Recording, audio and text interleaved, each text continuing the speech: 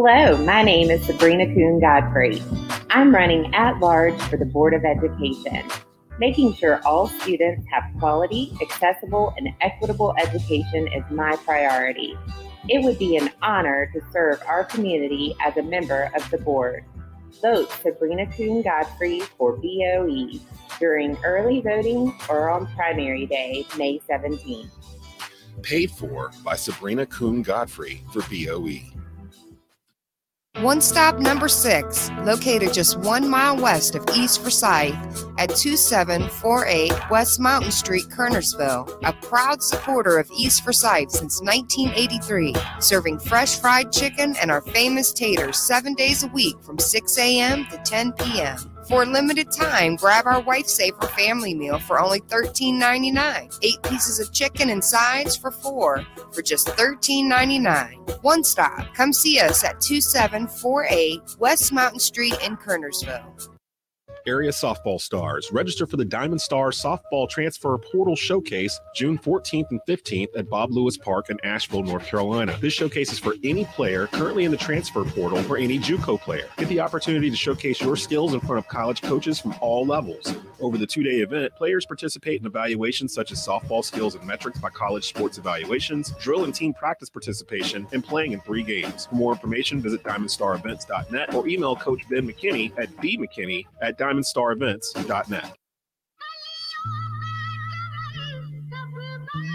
Carolina Cobras. If I take that field, if my game starts to slack, I have no fear. If my brother got my gun. Catch them all season long. That's all we got. On your home for Triad Sports. Oh, are we ready? TobaccoRoadSportsRadio.com. Kim Source Direct is a single source supplier. In business since 2007, they have over 80,000 products for customers just like you. Located in the heart of North Carolina, they supply cleaning products all throughout the Southeast. Whether you're a commercial business, office, or municipal building, looking for wholesale cleaning products, chemicals, cleaning equipment, or service, they've got you covered. Please reach out and start saving money today. Stop by their store open to the public and save. Kim Source Direct, 1207 South Park Drive in Kernersville. Give them a call at 336-515-9990. Order from the website at kimsourcedirect.com. Like to have everybody's attention for a moment. There's a stat. I don't like bringing up stats, but there's one stat about the Panthers. He's in the world is James Harden a better scorer than Michael Jordan? No, he's more creative in that. Traveling is not creative, Brandon. You know, no matter what the score is, and they've said it themselves, whether they're up 10, down 20, whatever, they know they can turn it on whenever. Why did you have to bring up the Cowboys in this conversation? Lived in Texas for 2 years and just could not stand to watch Cowboys football. All right, listen up. Welcome to The Rundown. Here's Desmond Johnson. And welcome to a brand new spanking Saturday edition of The Rundown. I'm your host, Desmond Johnson. Per usual, a lot of stuff to get into. On this Saturday morning. It's Saturday, May the 7th. It's the first weekend of May, which is usually the spring folly week in Kernersville, which also means it's probably raining. And we had tornado warnings all day yesterday for the opening day of it. I think they might be calling for some later on today as well. So joining me in hour number 1 today, Larry Frank from Frankly Speaking Sports. You can catch that on TobaccoRoadSportsRadio.com every Tuesday through Thursday at 11 a.m. And Brett Wiseman, who is host of The Score and The Pit Stop, brand new show devoted to Bowman Gray Racing every week from the Madhouse. And we just found out that we've been picked up by WTOB. It'll be airing Monday nights at 8 p.m. each week during the season, starting this Monday. And we'll have who's on this week, Brett? Brady Pettit's on, and Tommy Neal, racer Tommy Neal is on. So yeah, Tommy, whose 14-year-old nephew won last week. Yes, Riley Neal, setting a record over at Bowman Gray.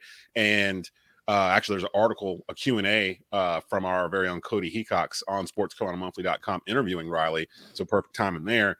That's been out since Monday. So definitely check that out. We've got Bowman Gray racing tonight at the Madhouse. We've got Carolina Cobras versus the Jacksonville Sharks tonight on Tobacco Road and WWBG 1470 AM. Brett Wiseman will be filling in for JP Mundy. Ryan Stone will be in the house. Fun atmosphere. You can still buy tickets for $10 off of Tobacco Road Sports Radio's website. So if you want to go check them out at the Coliseum, you can do that. or you can just take it home. Dash as well. Dash playing tonight. There's a lot of stuff making up. Game ended or was suspended in the top half of the third last night, so it's a pseudo doubleheader at Truist Stadium today. If you can make it out there.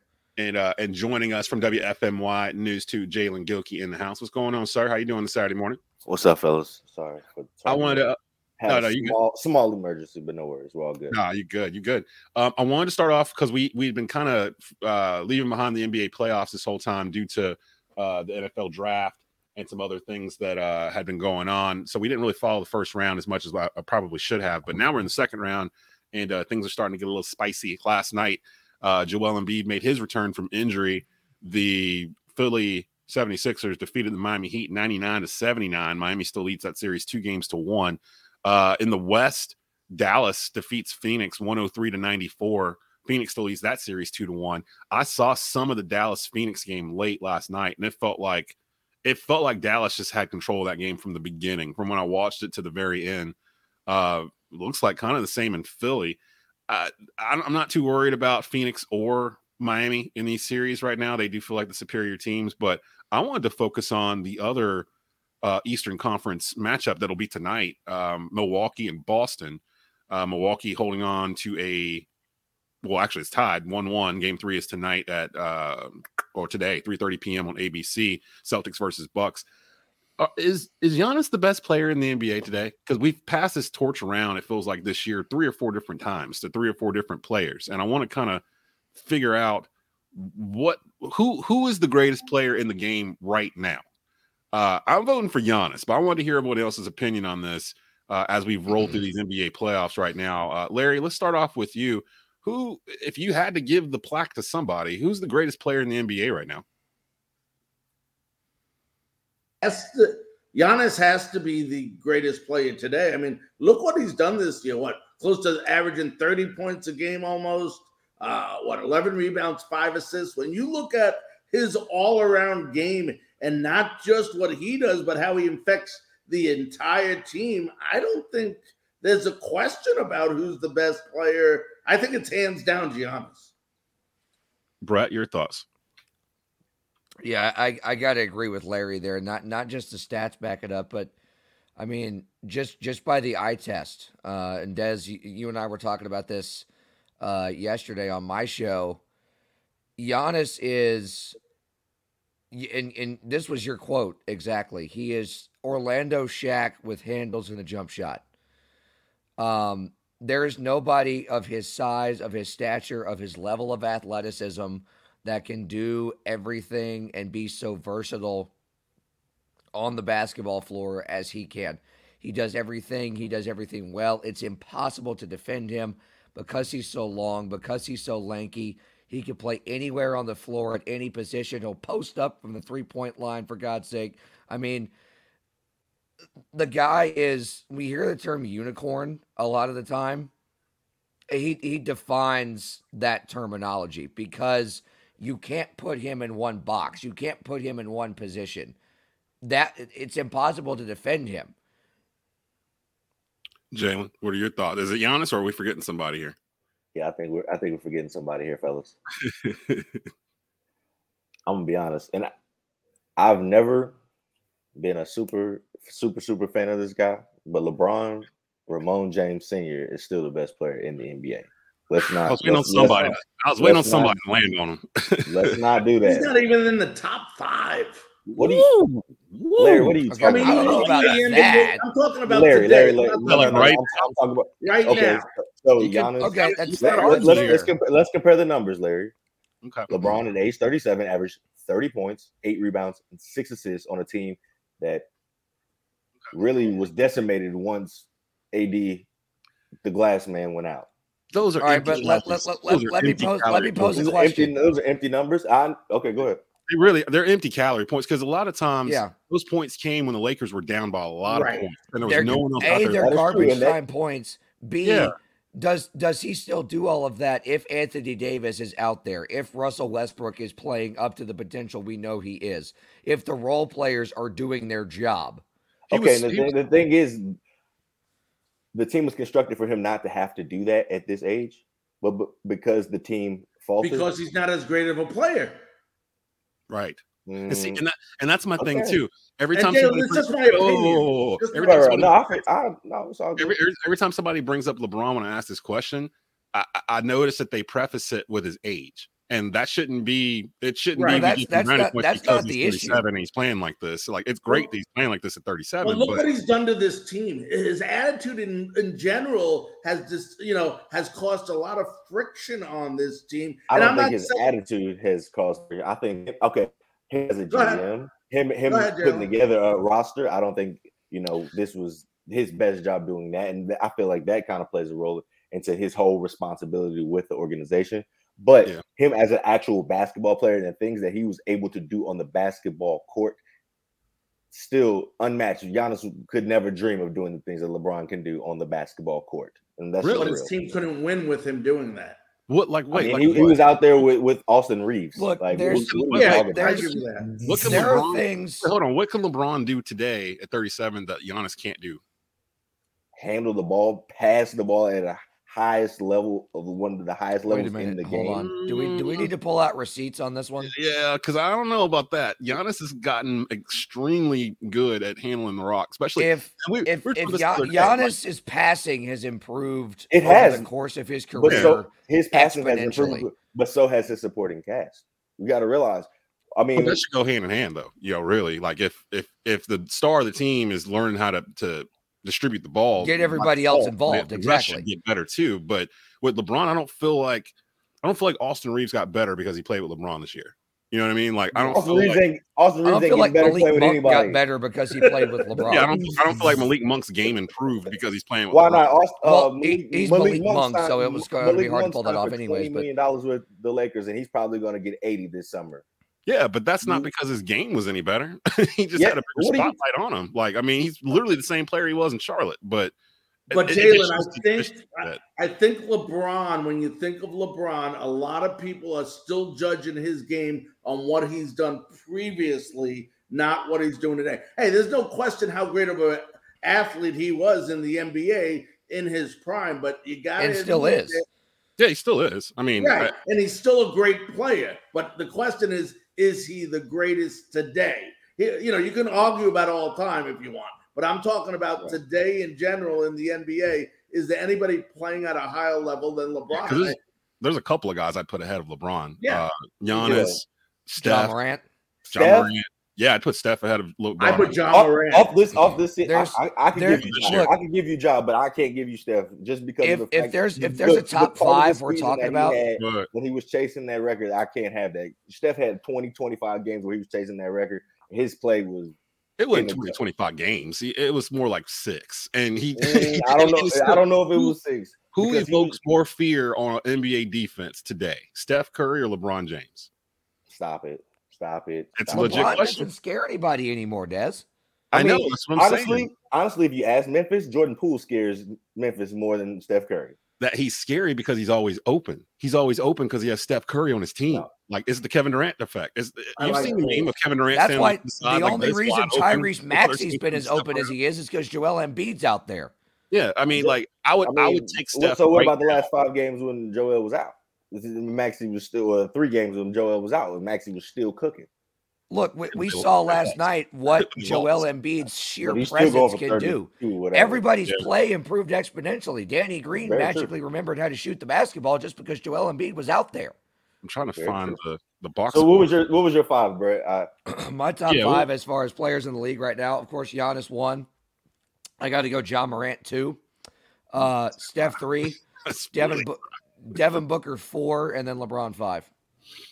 I wouldn't have Ja 2.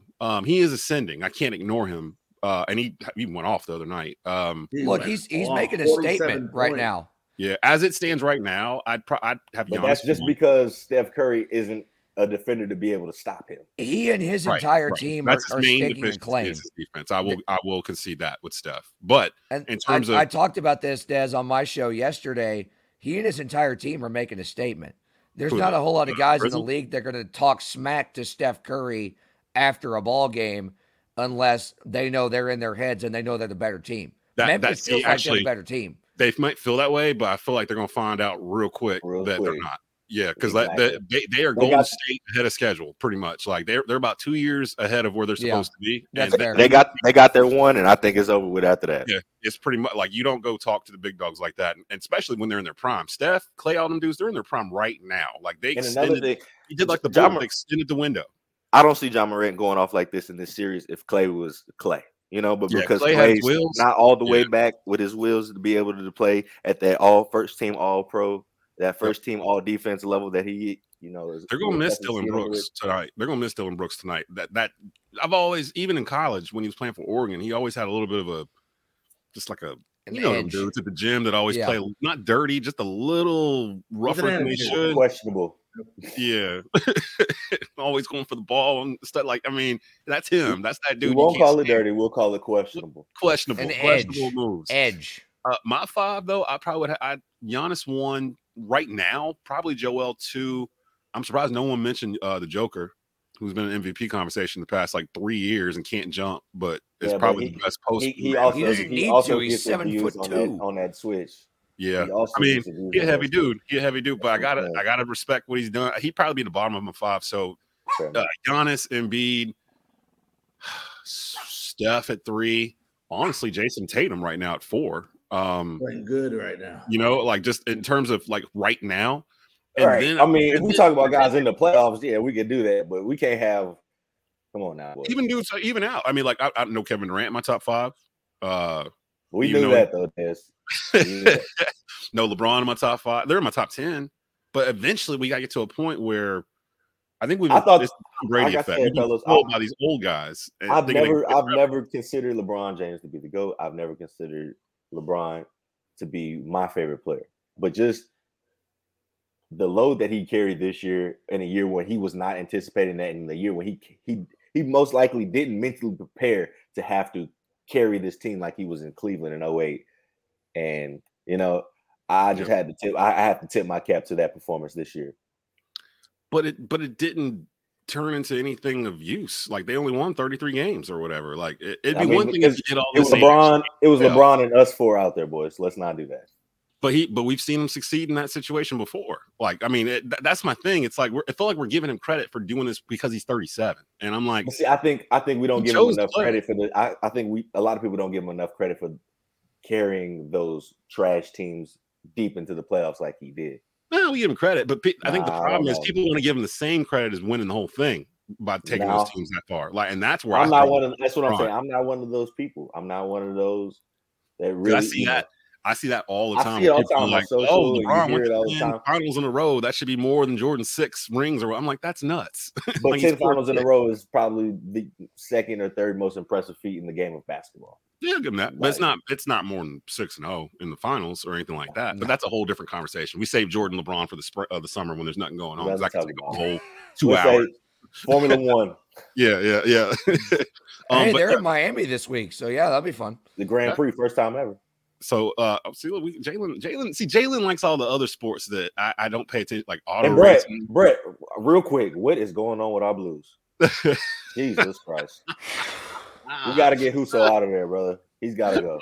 It's everybody. Jalen, right? It's not all on Huso. It's everybody. We can't even pass the our decor is shredded right now. See, this is why I wanted this group for this hour, because I knew you guys could talk baseball and I knew you guys could talk hockey. We're gonna do that hockey at the end of the hour here, so we're gonna talk a little of that. As they say in hockey, let's do that. Let's do that hockey.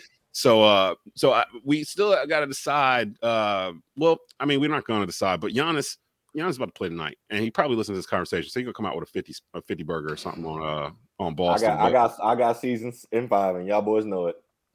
I still feel like the Celtics might have figured them out last game to tie this up, so it might not be as cut and dry as everybody thinks. But I just see people sleeping on the Bucks, the defending NBA champions. Didn't feel like they get a whole lot of respect.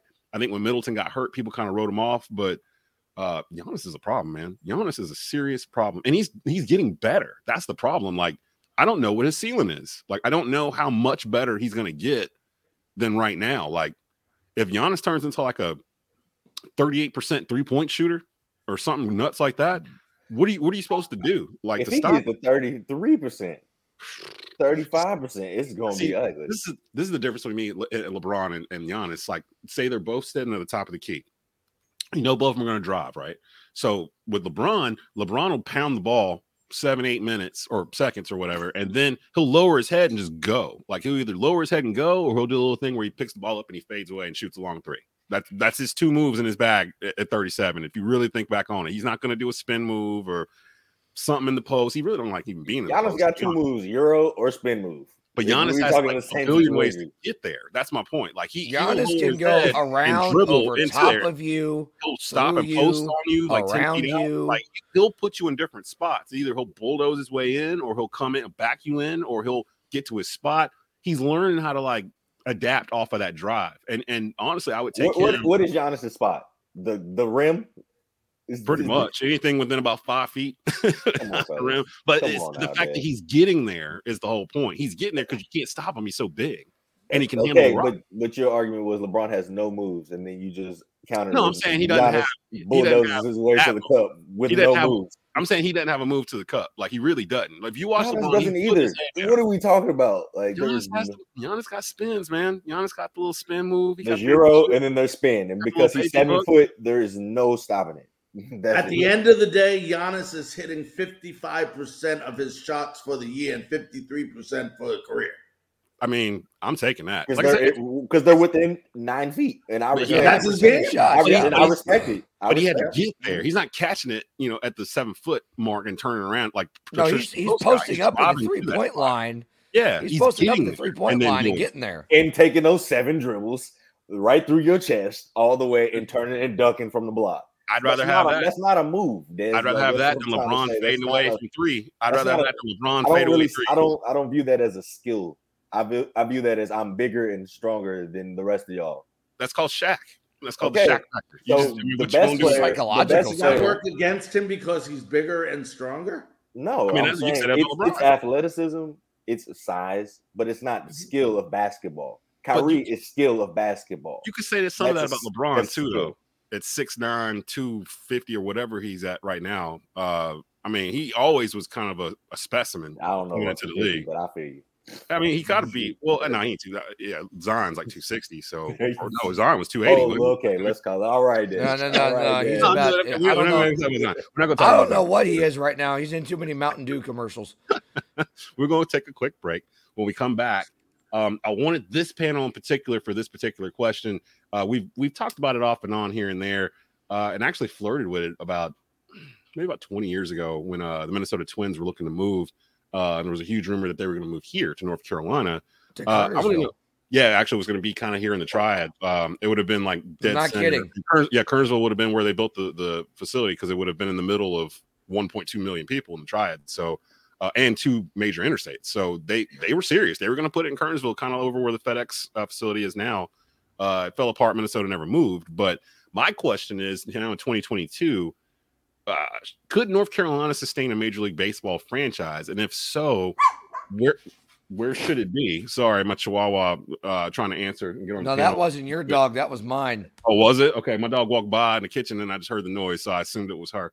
You cool, Sadie? You cool? Yeah, she got a little treat. She's went outside. We'll be back in just a minute. You're listening to The Rundown, WWBG 1470 AM and TobaccoRoadSportsRadio.com. You're listening to The Rundown with Desmond Johnson. Carolina Cobras. If I take that field, and my game start to slide, I have no fear. If my brother got my gun. Catch them all season long. That's all we got. That's all we got. On your home for Triad Sports. Oh, are we right? Are we right? Oh, we right? TobaccoRoadSportsRadio.com. Beamer Tire and Auto Repair, now with 3 locations across the Triad in High Point, Greensboro, and our new location in Kernersville. Beamer Tire and Auto offers full-service auto repair, all tire brands, free alignment checks, oil changes, and more. In Kernersville, check out the no appointment needed Quick Lube shop. Check out their thousands of 5-star ratings via Google and Yelp. They care because they know that you can go anywhere. So try a shop with a beating heart, not a bottom line. Beamer Tire and Auto Repair. Visit us on Facebook or at beamertire.com. Blue Naples Pizzeria in Kernersville is now hiring. Come work for one of the best Italian restaurants in the Triad. Currently hiring dishwashers, cooks, front cashiers, and more. Great hours, great pay. Give them a call at 336-993-7707 or stop by and inquire at 1519 Union Cross Road in Kernersville. Start working this week. Blue Naples Pizza. This is Davis Troxler, the proud owner of North Carolina Golf Academy and the Director of Instruction. Don't let your golf game suffer from this dreary winter season. Come hit some golf balls, take a lesson. You can call us at 336-324-2374 for details. Thank you, and keep it in the fairway. Hello, my name is Sabrina Kuhn Godfrey. I'm running at large for the Board of Education.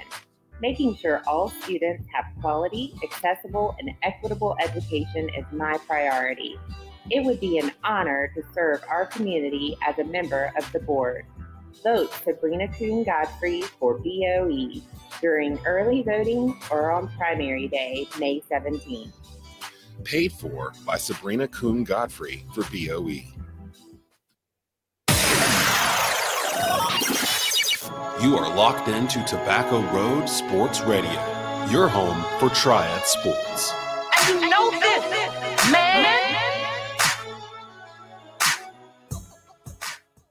Back to the rundown with Desmond Johnson.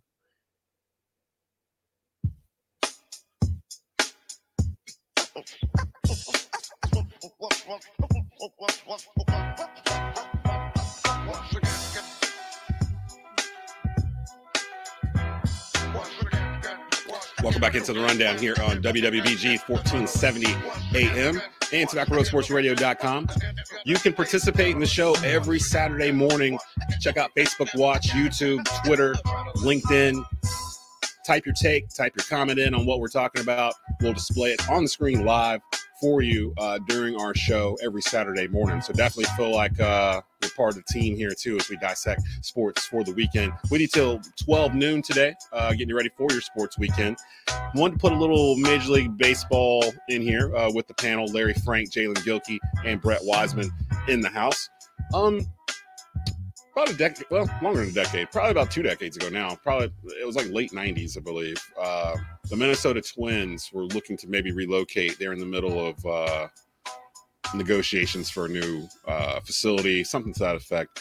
And there was a number of different locations that had popped up, the potential places for them to move. And one of them was the state of North Carolina. And they were actually looking at land off of what's now Salem Parkway, right near where I-40 and the Parkway merged together right past Sandy Ridge Road, kind of in Colfax, Kernersville area. A lot of you probably are familiar with that area. There's a huge FedEx facility there now. They're building a huge office park on the other side, which I think would have been where that ballpark would have eventually been.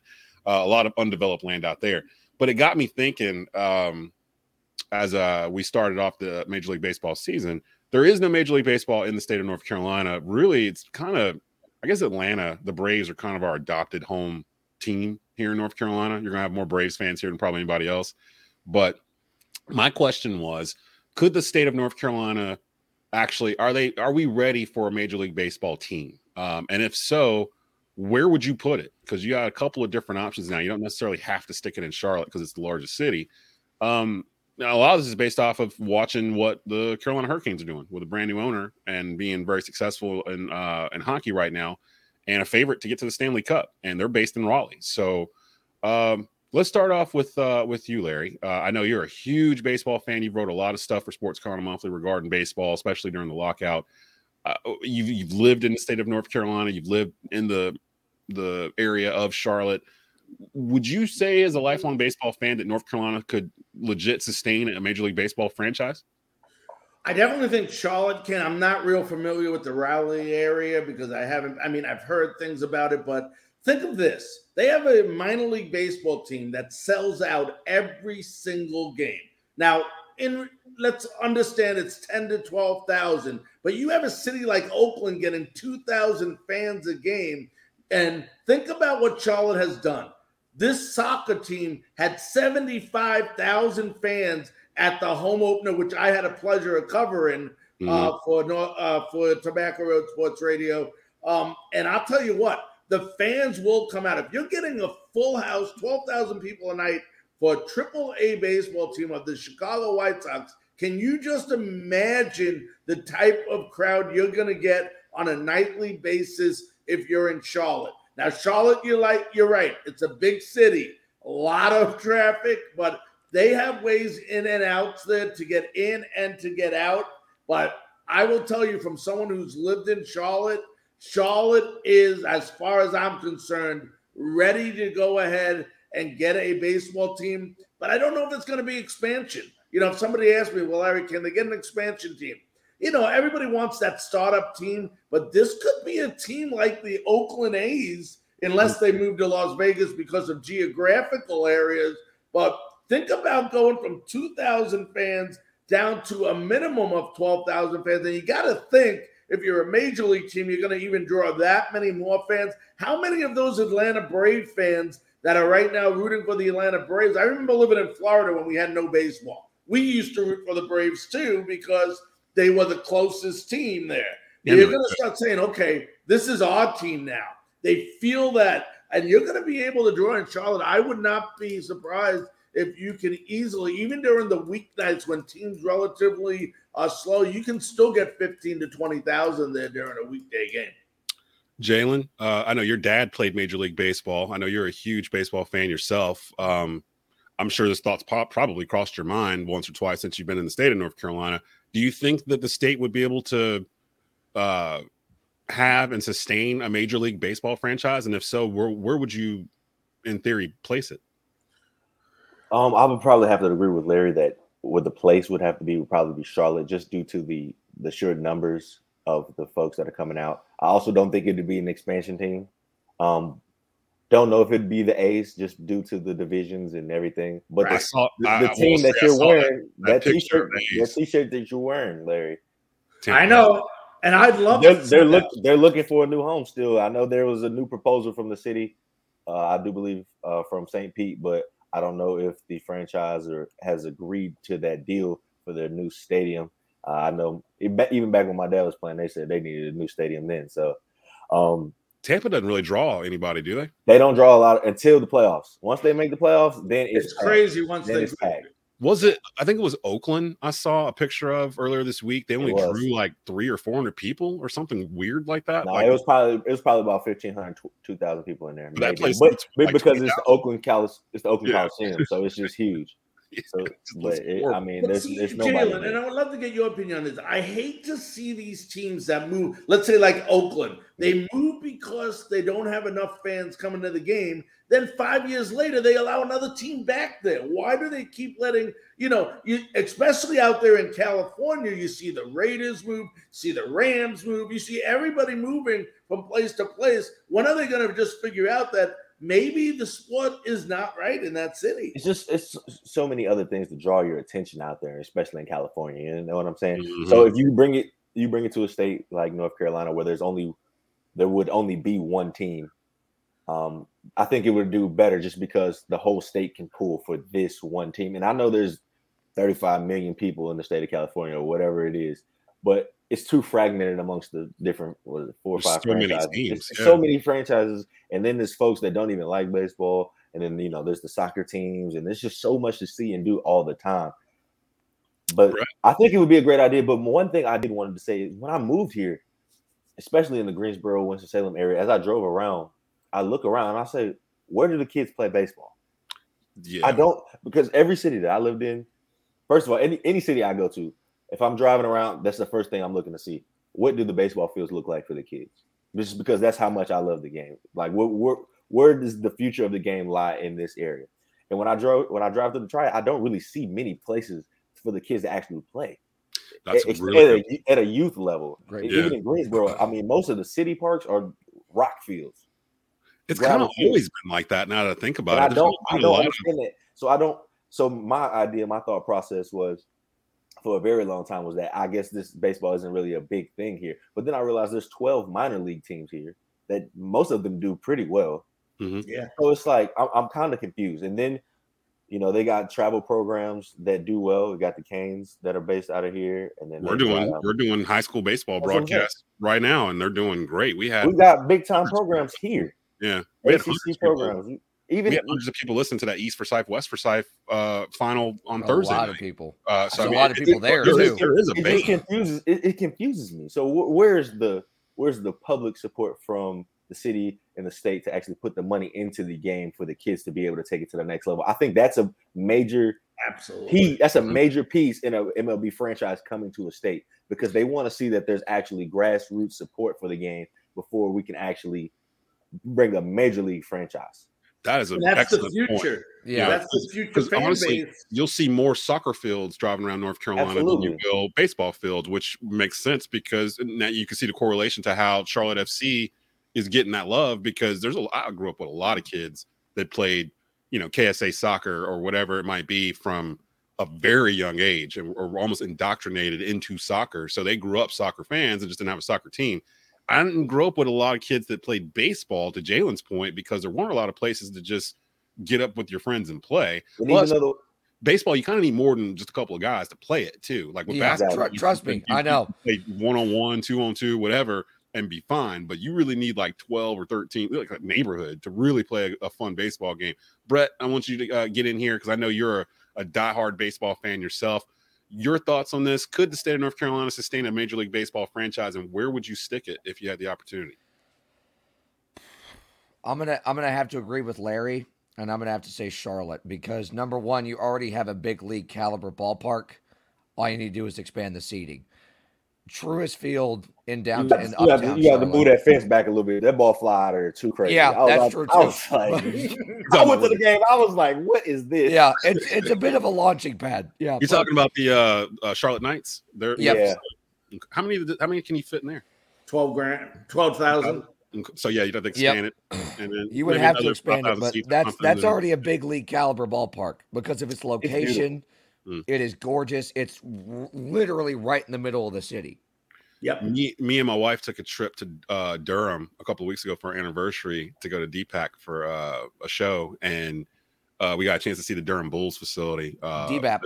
Beautiful. It's a beautiful facility right there on the highway. We actually ate at Tobacco Road Sports Cafe. That's actually kind of built on the inside. It is over the left field wall. Yeah. Yeah. So and then they shoot fireworks at night, but Durham's probably a little too small. I've always felt like we could sustain one just because there isn't really a team within, from here to Atlanta and then going the other direction. What, the Nationals, I guess, or as good a crowd as these guys get, as good crowds as these guys get, and as good a crowds as we get in Hickory, in Fayetteville, in Greensboro, the Grasshoppers, Greensboro, Bowie's Creek with the even Zebulon Ducks, Zebulon with the Mudcats, Burlington Sock Puppets are a summer ball team. Like that's kind of why I wouldn't put it in Charlotte. I went to the High Point Rockers home opener. I was out there working. It was packed. That's a pretty park too. That's a beautiful ballpark. The Big South tournament's going to be there next week, or a week after, if I'm not mistaken. I would actually do the original plan of putting it in the Triad. I'd put it in the dead center of the state, because if you put it here, it takes an hour to get here from Charlotte. It takes a couple hours to get here from the coast, a couple hours from the mountains, about an hour from Virginia. If you stick it kind of where they were talking before, like the Kernersville area, like where you're in the suburbs of Greensboro, Winston, High Point. But one of the reasons why I started Tobacco Road was because the Greensboro, Winston-Salem, High Point DMA, or the how should I explain this to people listening? The area that's used to collab ratings for things when you're listening to something, watching something, Nielsen or whatever, they break it up into different metro areas. And our metro area here is the Greensboro, Winston-Salem, High Point market, which is like number, I think like 49, 48. Yeah. So nationally. So it's big enough to sustain something to this effect. For example, NASCAR, this is the number one DMA for NASCAR in the entire country, and it has been for decades. There's over 1 million people that live in the zone. If you put it, say, like towards like the Colfax area with access to 40 and Salem Parkway or whatnot, you can get there in 20 minutes, ample parking. They could build stuff around it because there's nothing out there. So you could build shops and things of that sort instead of plopping it down in Charlotte, where there's already the Panthers, the Hornets, minor league teams that you talked about, the Charlotte universities down there, Charlotte FC.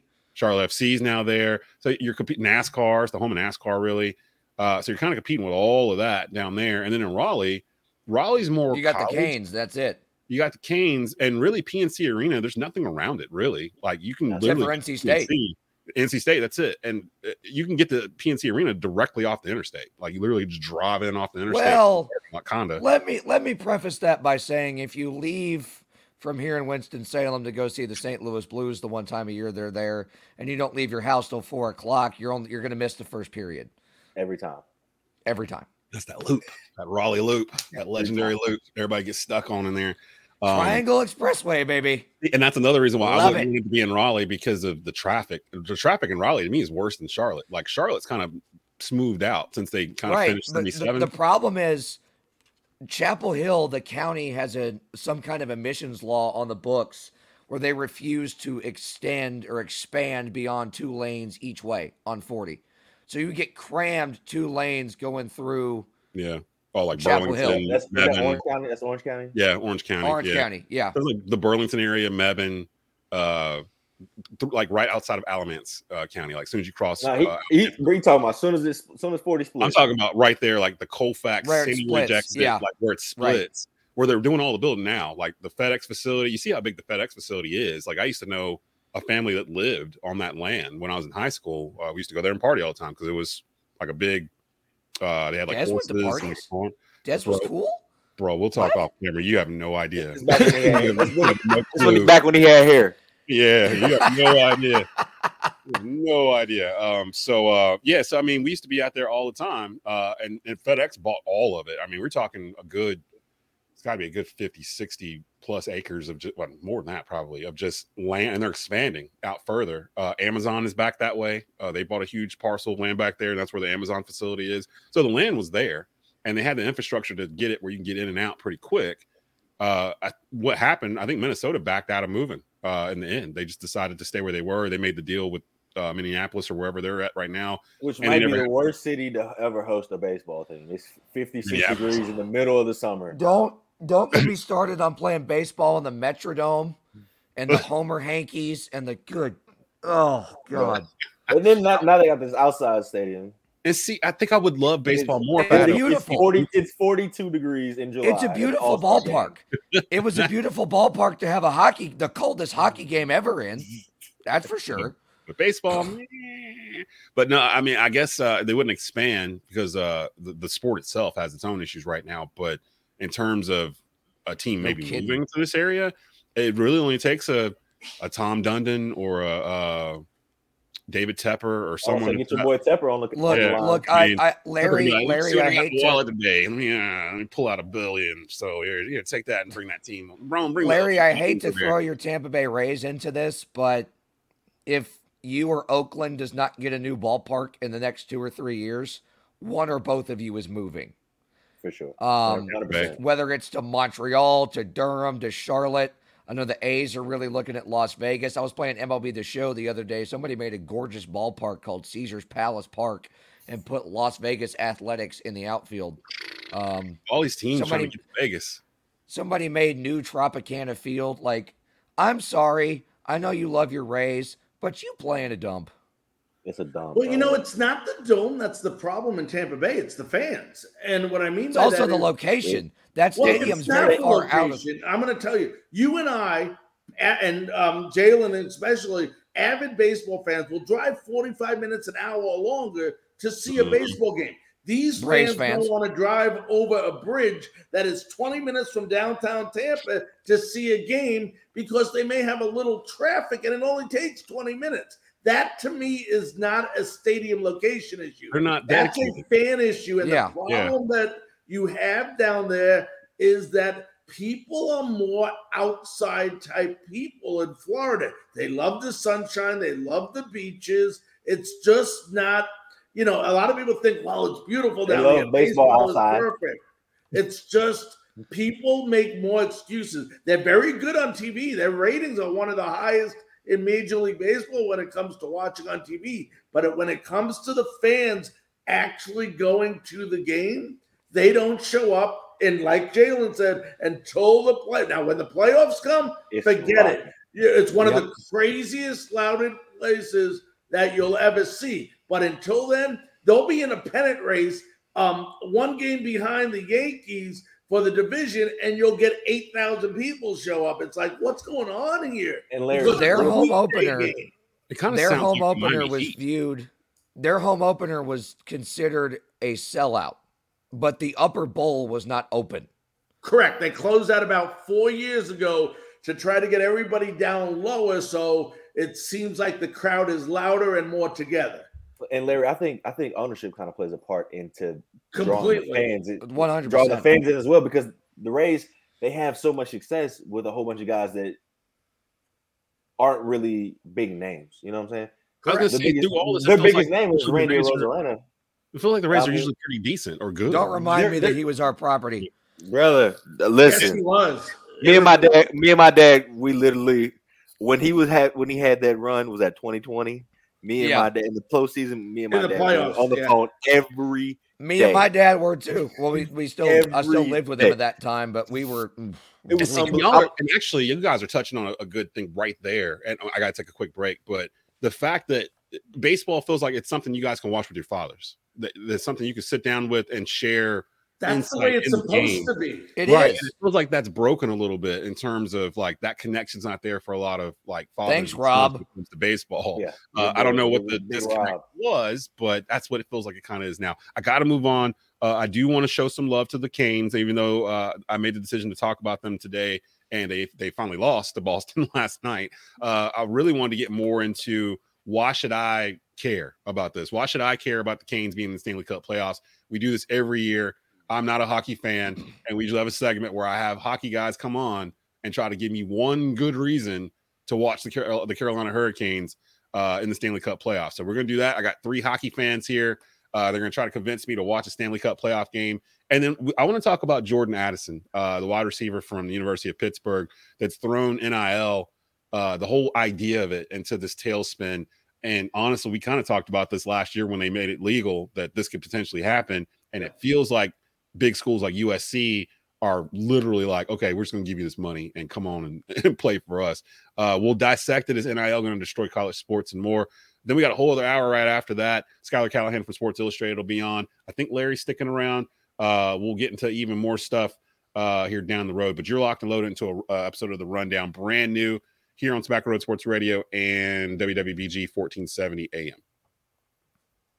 You're listening to The Rundown with Desmond Johnson.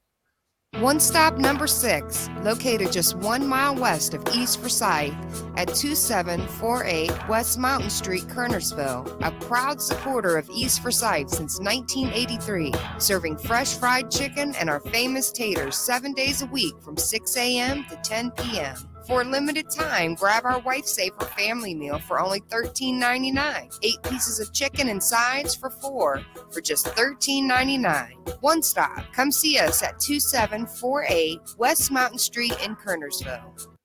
Franchise players. Welcome back. Sports Channel 8's Ben Swain. How you doing, man? I love that you guys are doing what you're doing. I love that we're doing what we're doing because the local sports fan is really underserved in sports radio here in North Carolina. Being able to, Monday morning after the New Carolina game, being able to listen to local guys talk about the local game. Franchise players. Every Friday afternoon at 5 p.m. on TobaccoRoadSportsRadio.com and at 6 p.m. on WCOG 1320 AM and WTOB 988.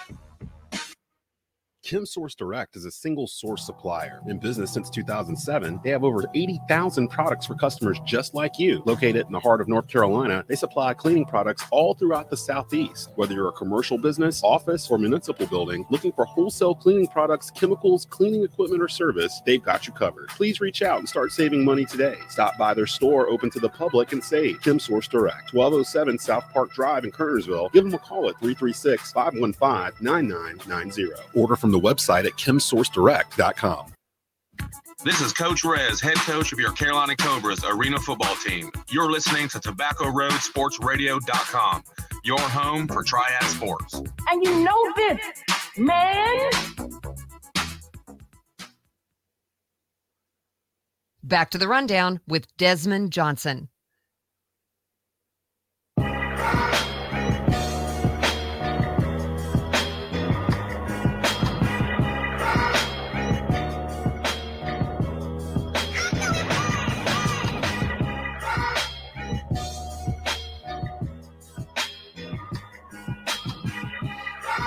Welcome back to the Rundown here on Tobacco Road, sportsradio.com, WWBG 1470 AM, your home for Triad Sports. A little bit later on today, got some sports programming all throughout the afternoon here on Saturday, the only outlet in the Triad with local sports talk on the weekends. And we're going to cap it off with a nightcap tonight, 7 p.m., Carolina Cobras live, Greensboro Coliseum. They're 2-0 on the 2022 season, taking on the Jacksonville Sharks. Brett Wiseman, Ryan Stone will be on the call for that matchup. You can hear the Snake Pit at 6:30 from World of Beer in Greensboro, and then tune into the game. The Hurricanes are pretty good, y'all. NHL. Carolina Hurricanes, winners of their division. They lost last night, though. They had been handling the Boston Bruins. I almost feel like I jinxed them because I told Brett that I was going to do a segment on hockey this week. And Carolina, what is it, Brett? They've outscored Boston, counting the regular season in this playoff series, like 26-7 or something now with the game from last night. Boston had scored 4 goals against Carolina total, including games 1 and 2 in 4 games. They were shut out in game 1. They scored 1 goal in game 2. They equaled that, matched that 4 goals in game 3. So every year, especially since Tom Dundon bought the team a couple of years ago, on the Rundown, we have an annual segment that's called basically Hockey for Dummies. Please explain to Dez how or why he should watch Carolina Hurricanes hockey. I have a general rule. I typically don't talk about sports on the Rundown that I don't watch. So that's why you don't really hear a lot of NASCAR takes or even Major League Baseball or minor league sports here in the area as well. But with hockey, it's kind of strange. I watch NASCAR too, by the way, just for the record. He does watch that. He's the host of the You Pit got Stop. me. You got me beat there, brother. But hey, I watch F1 too. He watches. Brett watches a lot of stuff. So the Hurricanes, though, pro team here in the state of North Carolina that's actually good. It's not pulling at our heartstrings with will they be good? Will they not be good? They've been pretty good the past couple of years, and they're at a point right now where I would say they're Stanley Cup favorite, at least to get there. I'm going to let you guys go one by one here. I'm going to start off with Larry. Larry, give me a reason. Give me your number one reason why I should tune in to the Carolina Hurricanes during the Stanley Cup playoffs. Well, no disrespect, but you're on a radio station that goes to Triad Sports. So isn't it our job to cover the teams in this area? Tobacco Road Radio, right? I have an answer for that. Brett already knows the answer. So in order to combat that, I have other shows that talk about that because I already had that in my head. It's like, well, I got to talk about the Canes somehow. How am I supposed to do this? That's my show. That's basically my job. Talk about everything Des doesn't talk about. Fridays. Yeah, he talks about stuff. What happens if somebody comes on, asks you a comment, and they refer it to you, Desmond? The more you know. Now, I'm not going to say you have to be the biggest fan, but you have to have some knowledge on the team so that they feel confident in being able to ask you the question. Number 2, everyone, I don't care where you live, if it's St. Louis, Tampa Bay, Carolina, during playoff times, there's so many fans that aren't hockey fans during the year that just become hockey fans because it's the thing to become. It's the talk of the town at that time. You know how many people in Tampa Bay aren't baseball fans that when the Rays make the playoffs, they're all Rays fans, or when the Lightning make it, or whatever team. So like the whole city. History lesson: the Lightning actually played in the Trop. Yes, they did. Yeah. That was the second home. The first was the Fairgrounds.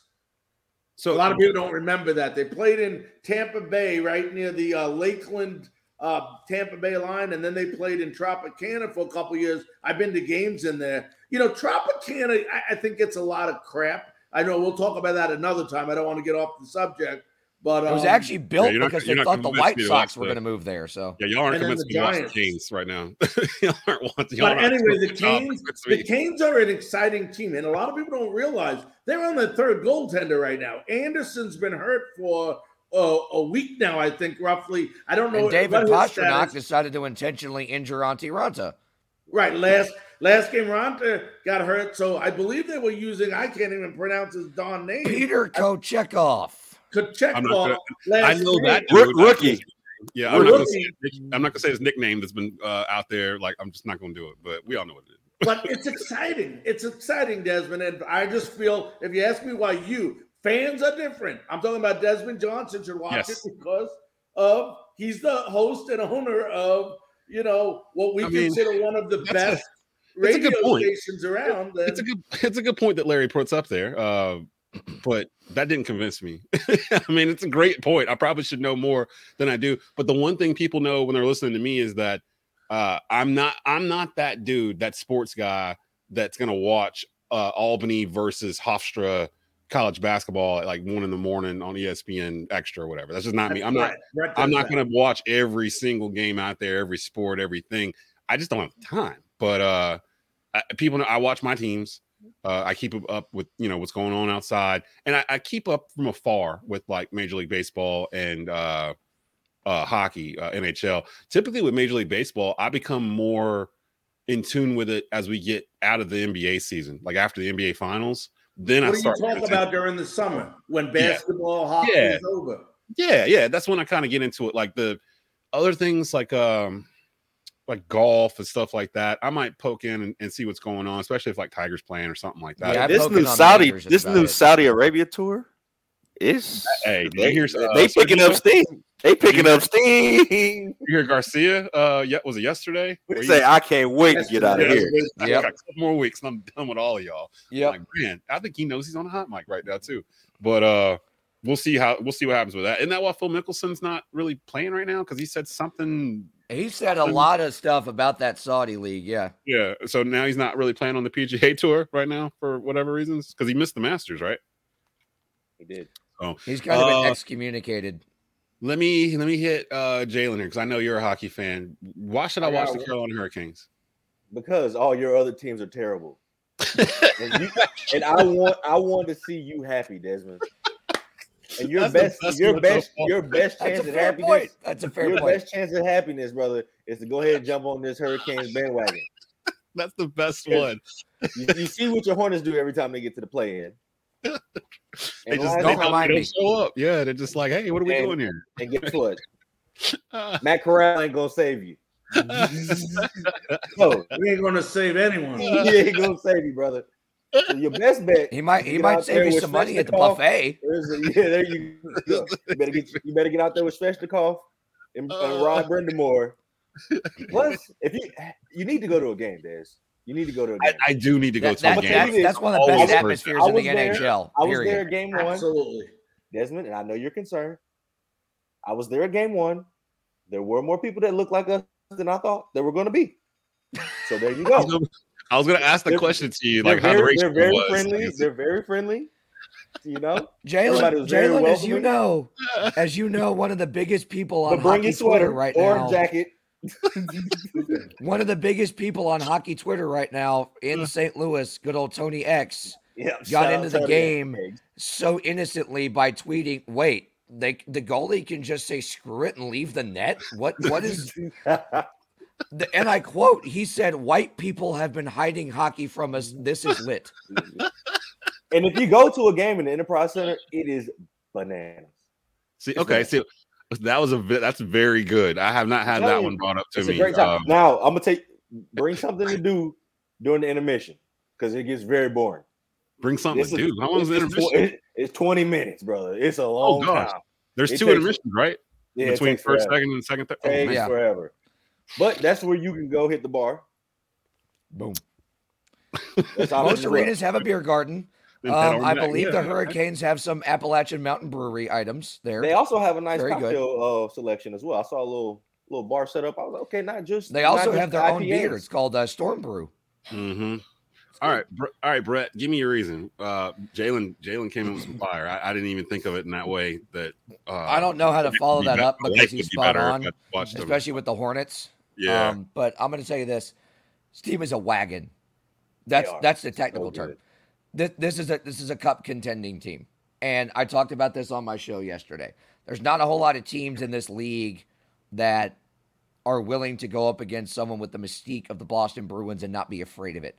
Andrei Svechnikov took Hampus Lindholm's soul from his body. Did you see that, Des? I might add.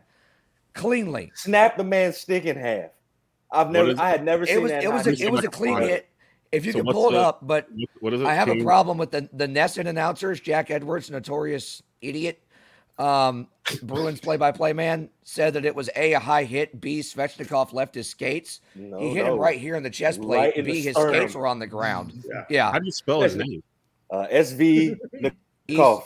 SVECHNIKOV. Oh, one person. Spell it again. SV. SVE. CHNIKOV. Hey. Nikov. It is going to be right there. It should be number one. Hampus Lindholm knocked out a game too early. Is that what? Yeah, that's it. Okay. I'm gonna put Lindholm hit. Oh yeah, it already popped up.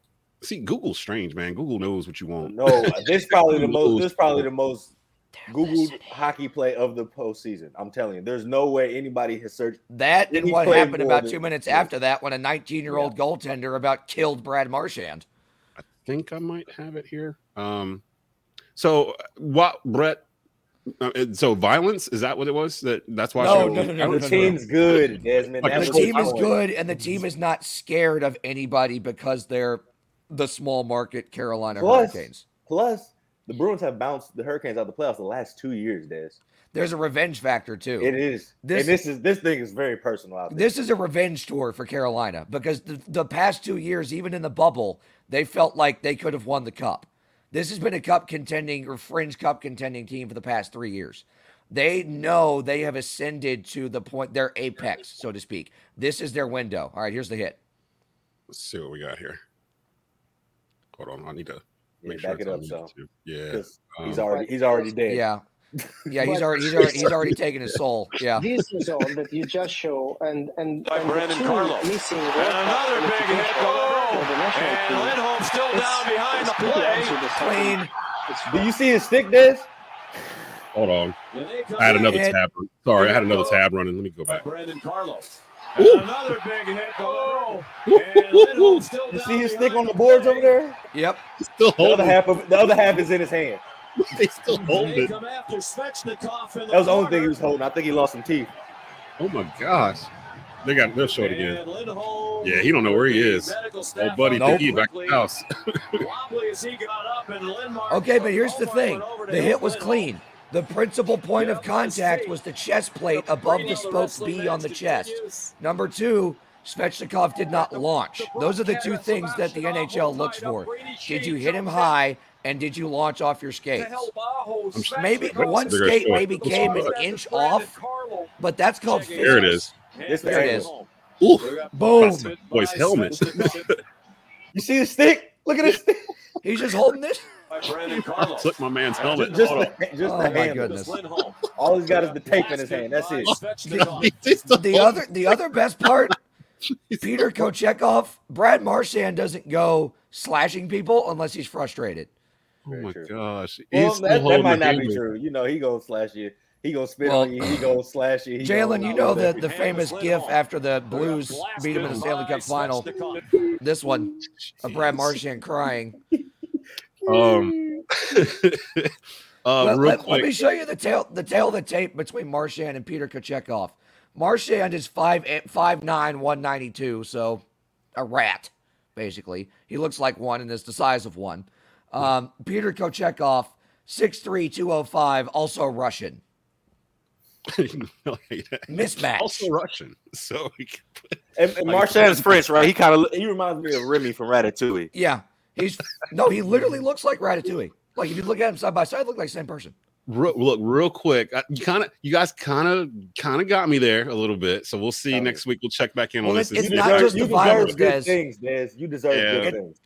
One more thing. It's not just the violence. This team is insanely skilled. There are so many good players on this team. Svechnikov, Aho, Brady Shea, the defenseman, Jarvis, Tony DeAngelo tied the franchise record for points. This team is elite defensively. They won the very rare award for least goals allowed in the NHL all year. They shattered the franchise record in that department. Their third-string 19-year-old goaltender is going brick wall mode. I mean, like Cam Ward-esque brick wall mode. That's how they won the Cup in 2006 is because Cam Ward went brick wall mode as a 20-year-old.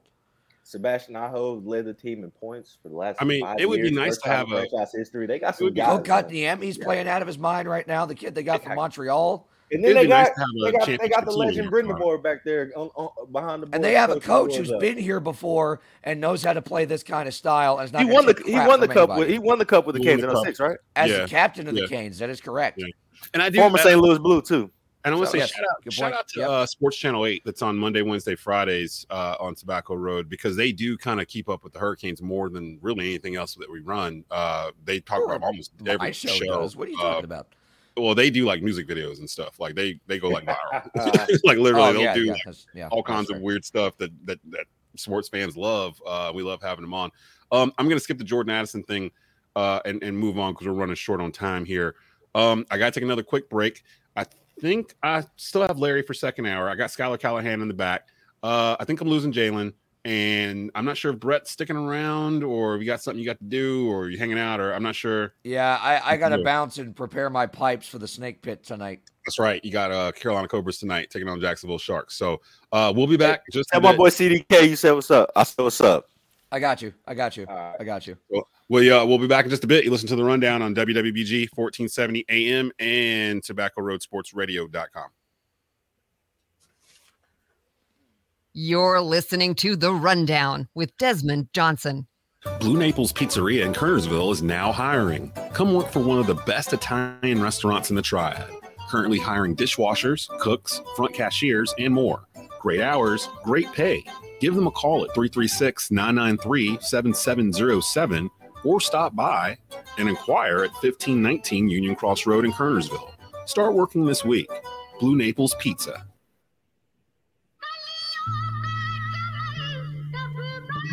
Carolina Cobras. If I take that field, if my game starts to slide, I have no fear. Catch them all season long. That's all we got. That's all we got. On your home for Triad Sports. Oh, are we right? Are we right? TobaccoRoadSportsRadio.com.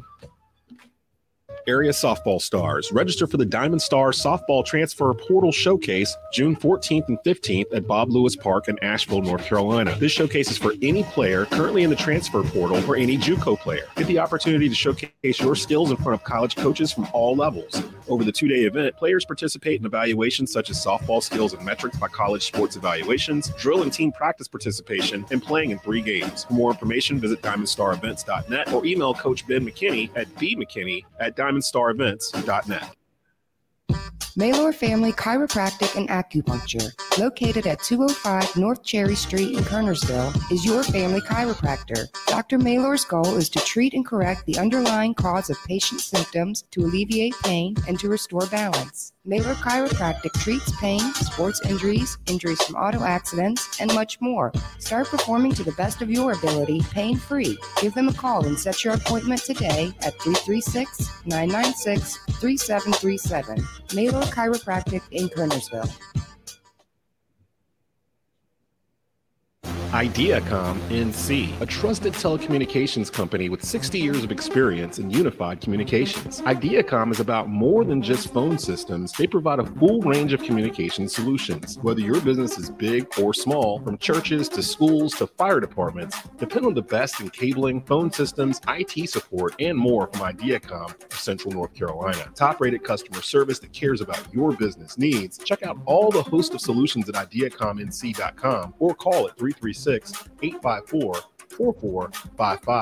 Ideacom NC. Back to the rundown with Desmond Johnson.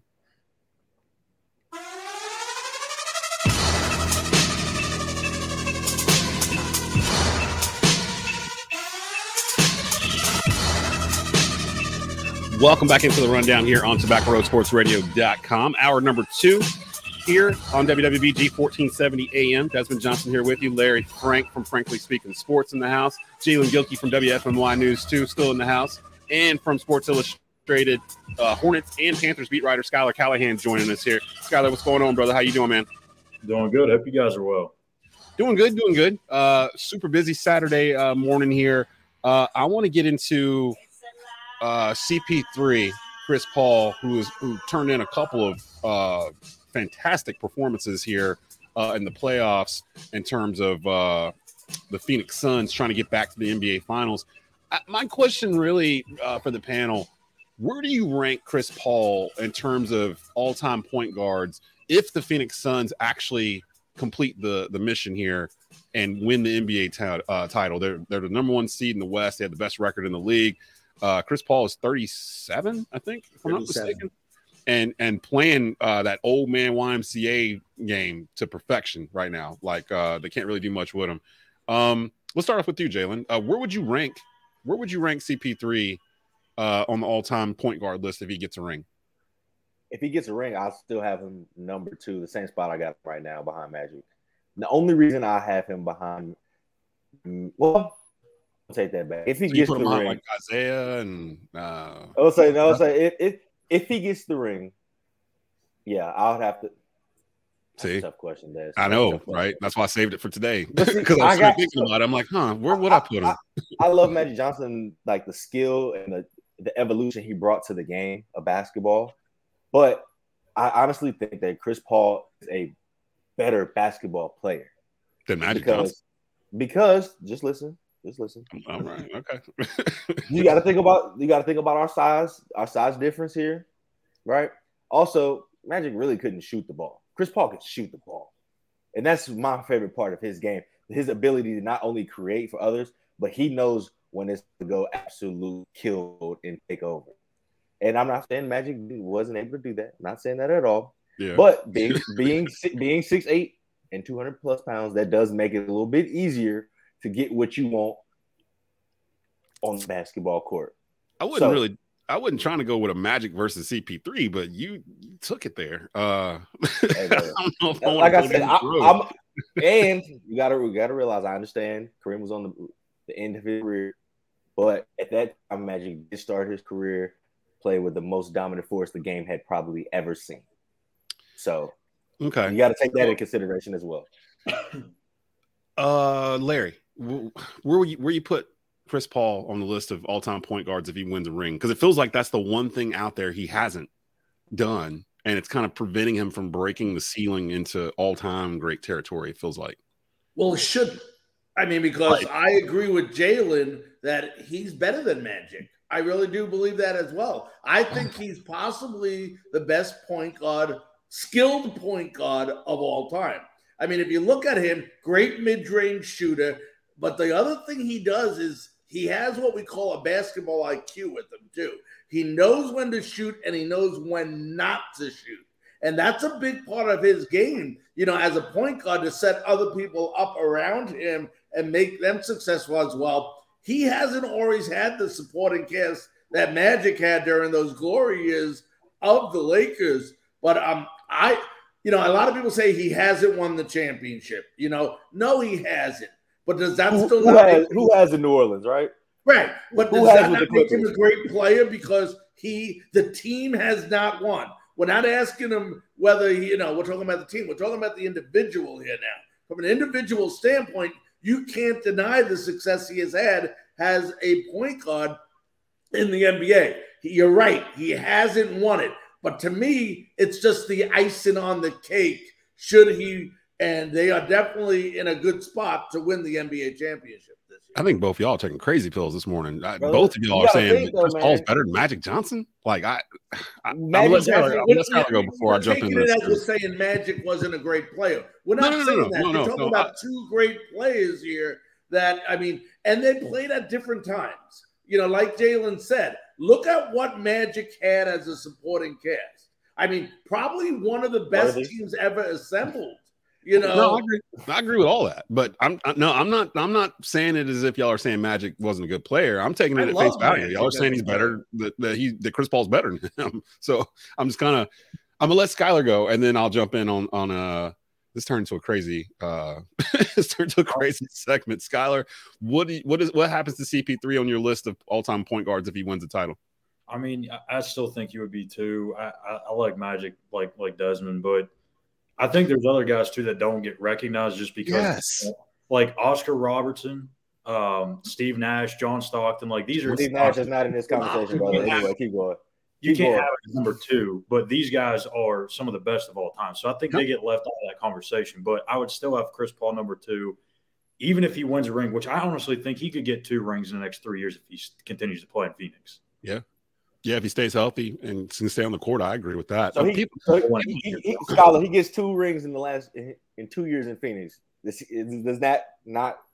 I would say, yeah, if he gets playing him over Magic, not over Magic, man. I would say Magic could not shoot the ball, Desmond. That is a major part of the game of basketball. But Magic is in like top 5 all time, regardless of position. He played with the leading scorer in the history of the game of basketball. But he did other things besides score, like a lot of other things besides scoring. Like you can have all that talent. We just watched this in Brooklyn. You can have all that talent assembled all you want, but you still need somebody to lead it. And like he led it. He led those men to 5 NBA championships. I mean, okay, so they went to the top. They went to the championship 9 years. Did you see what Chris Paul did with Blake Griffin and DeAndre Jordan? I saw what he tried to do. Did you see what he was able to do with that talent and what contracts he was able to get those guys? But they never made it they never made it to the Western Conference Finals. Like he just made it to the Western Conference Finals last year, like the first time in his career. And I'm supposed to say that dude's the greatest point guard because of all he played time. With he played for the most 2 inept franchises in the history of the game. He chose him. He's the one that went there. No, he didn't. I can't. He was going to the Lakers. Well, he got drafted to New Orleans. He got drafted to New Orleans. He was going. I'm still mad about David Stern taking back. If he was able to play with another top 10 player, he'd be Kobe Bryant, he would have 3-4 rings right now. Yeah, I agree. He would have those rings. But still, I can't put him. I've got Magic in my top 5 all time. Like to say that.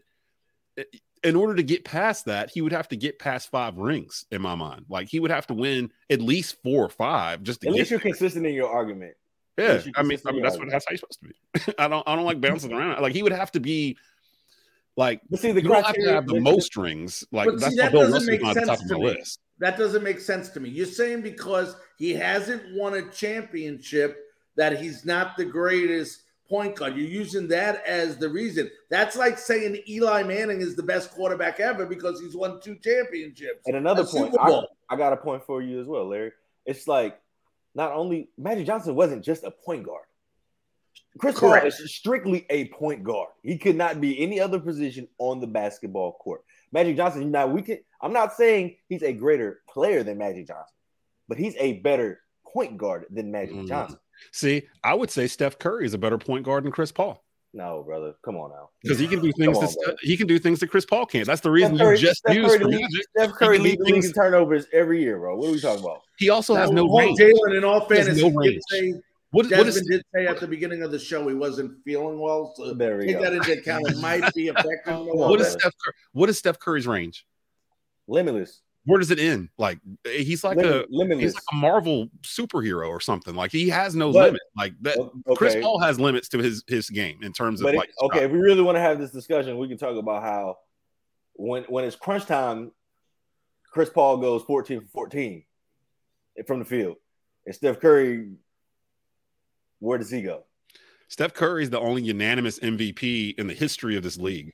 Very true. Michael Jordan didn't do that. Wilt didn't do that. Kareem didn't do that. Magic didn't do that. But that's because I feel like we were enamored. First of all, they won 73. They won 73 games. Without Durant, no Durant on that team. That's what I'm saying. But that's team success.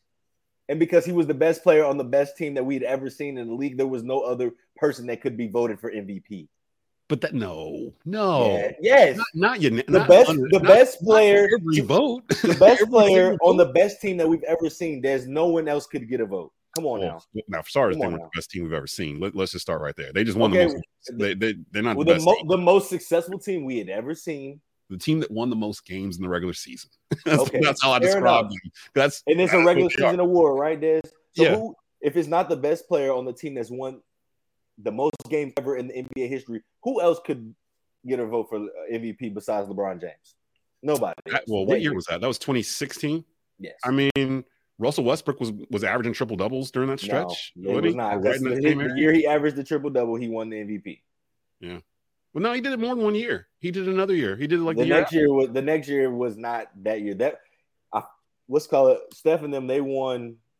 That year was the year before he went for the triple double. It was the first year KD left, and they lost. to them, and then the next year he averaged the triple doubles, and KD was on the Warriors. I was expecting like third, fourth, fifth, something like that for Chris Paul. I wasn't expecting an all-out assault on Magic Johnson. Pure point guard, brother. Out of nowhere. I didn't know where that was coming from. He had an answer he was looking for that we didn't give him. yeah. I was like, wow, Magic on Magic Johnson's neck today. Like I didn't expect that to happen at all. And of course, the game is advanced, and the skills of the players have advanced. But the pure mastery of the game of basketball, I think it's unmatched what Chris Paul does. You could argue that same argument if he was available to Kyrie Irving, right? In terms of skill level, he plays 22 games a year. I don't want to hear that. I mean that's what I'm saying. Kyrie's played 65 games, and he doesn't pass the ball or create at the level Chris Paul does. Chris Paul is the ultimate leader. Also, too, I'm not sure I could put Chris Paul, as it stands right now, I'm not sure I could put Chris Paul over John Stockton. John Stockton has one of the most unbreakable records in sports. He does. John Stockton is the all-time assist leader. That's the one. John Stockton could not hold Chris Paul's jock. I'm gonna say it right now. One-on-one, like if they were like in a gym together. If they played, if you put John Stockton got them crafty moves. If you ask John Stockton to play and try to stop Chris Paul with Karl Malone back there, it wouldn't have happened. It wouldn't have happened, brother. See, I don't buy that. I don't buy that. See, this is the same argument where people were saying, "Oh, well, Durant and LeBron and these guys, they would have dominated the 90s or whatever." And then they watched Boston dismantle the Brooklyn Nets with 90s style defense because Durant couldn't go anywhere without crying. There was two people in his pocket everywhere he went, and that's the same argument to me that people would be like, "You plop Kevin Durant down in 1996 and he's averaging 45 points a game," and I'm like, no, he ain't. He'd be lucky to average 23 because the defense is different. They can put their hands on him. Like it's a different era. So Chris Paul has played through multiple eras and has been able to adapt his game as he's gone through those eras. And now he's blessed with a super young team that's really talented. It's a perfect fit for him. So it makes his game look. Did you see what he did in Oklahoma City 2 years ago? Yeah, I know. Did you see what he did with their roster? Name anybody that plays for Oklahoma City right now, Desmond. Does Gilgeous-Alexander still play for them? Yeah. See, there you go. I got one. We traded him to Oklahoma City, the Hornets. I was going to take a quick break right here, but I know I only got Skylar for a little bit. I want to get into the Hornets coaching search because that's something that I'm a little nervous about here. I keep seeing Mike D'Antoni pop up here, but Mike D'Antoni is 71 years old. Does that seem like the best move for these Hornets with this young team, Skylar? Like, what are you hearing reporting for Sports Illustrated in terms of this Hornets coaching search and who they're reaching out to right now? Yeah, I mean, there's like 6 or 7 guys on the list right now. I think we're doing a profile on each guy each of the guys every day. I think today was Darvin Ham, so go check that out. But I think the consensus is that everybody would like Darvin Ham to be the guy. I mean, he's one of the most well-respected assistants in the game, had a lot of success with Milwaukee so far, and everyone just sees him kind of being like the Ime Udoka, the next Ime Udoka with the Boston Celtics. So I think that makes the most sense. Mike D'Antoni, I have a hard time understanding this, right? Because it's never worked, Tyler. No, it's not going to work. And I told Desmond this, I think, back when it happened. At the game when they were playing the Lakers and everyone saw Jordan supposedly walk out of the game. He didn't walk out of the game. I actually was on the same elevator with him down to the post game as he was leaving. The whole time he kept saying, Yeah. I like that. I slipped that in there. all he kept saying to his little clique that he was with on the elevator was, damn, these kids just fall in love with the three-point ball. To me, if I just take that one little elevator ride that I had with Michael Jordan, and that's what he was saying the entire time, I don't think he's going to want to bring Mike D'Antoni in here. But I will say this. It is a very similar style of ball to what they have with James Borrego. They play small ball. They shoot a lot of threes, go up tempo. It makes sense in that sense if they want to keep playing that same style and just have a guy that's been around longer, that's had more success. I get it. But to me, I don't think they're going to fire a guy to hire essentially the same coach that's just 30 years older. That's what it was saying. Yeah. And I also say they won't hire a first-time head coach, which is making me wondering, okay, is Darvin Ham really going to be considered?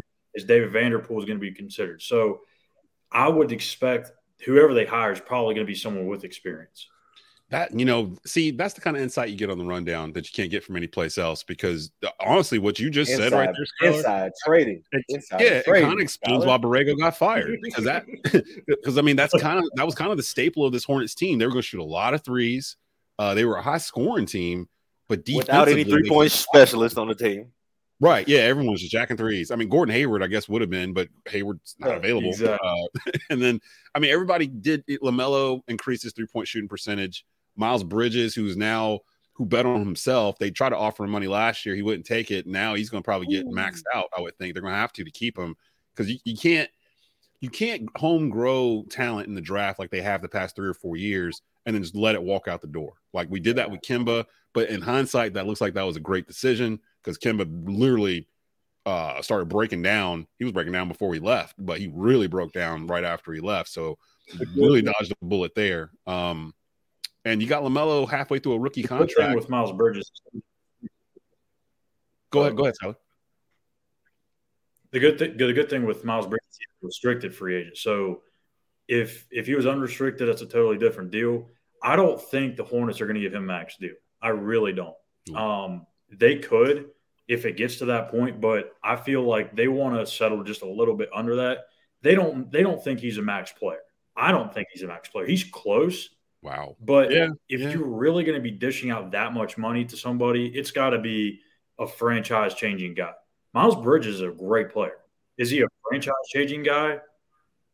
I mean, it's been one. He had one he's a great really piece. good year. He's a great piece. For me, I would want to see that backed up. He's a great 2 or 3. Like in a great.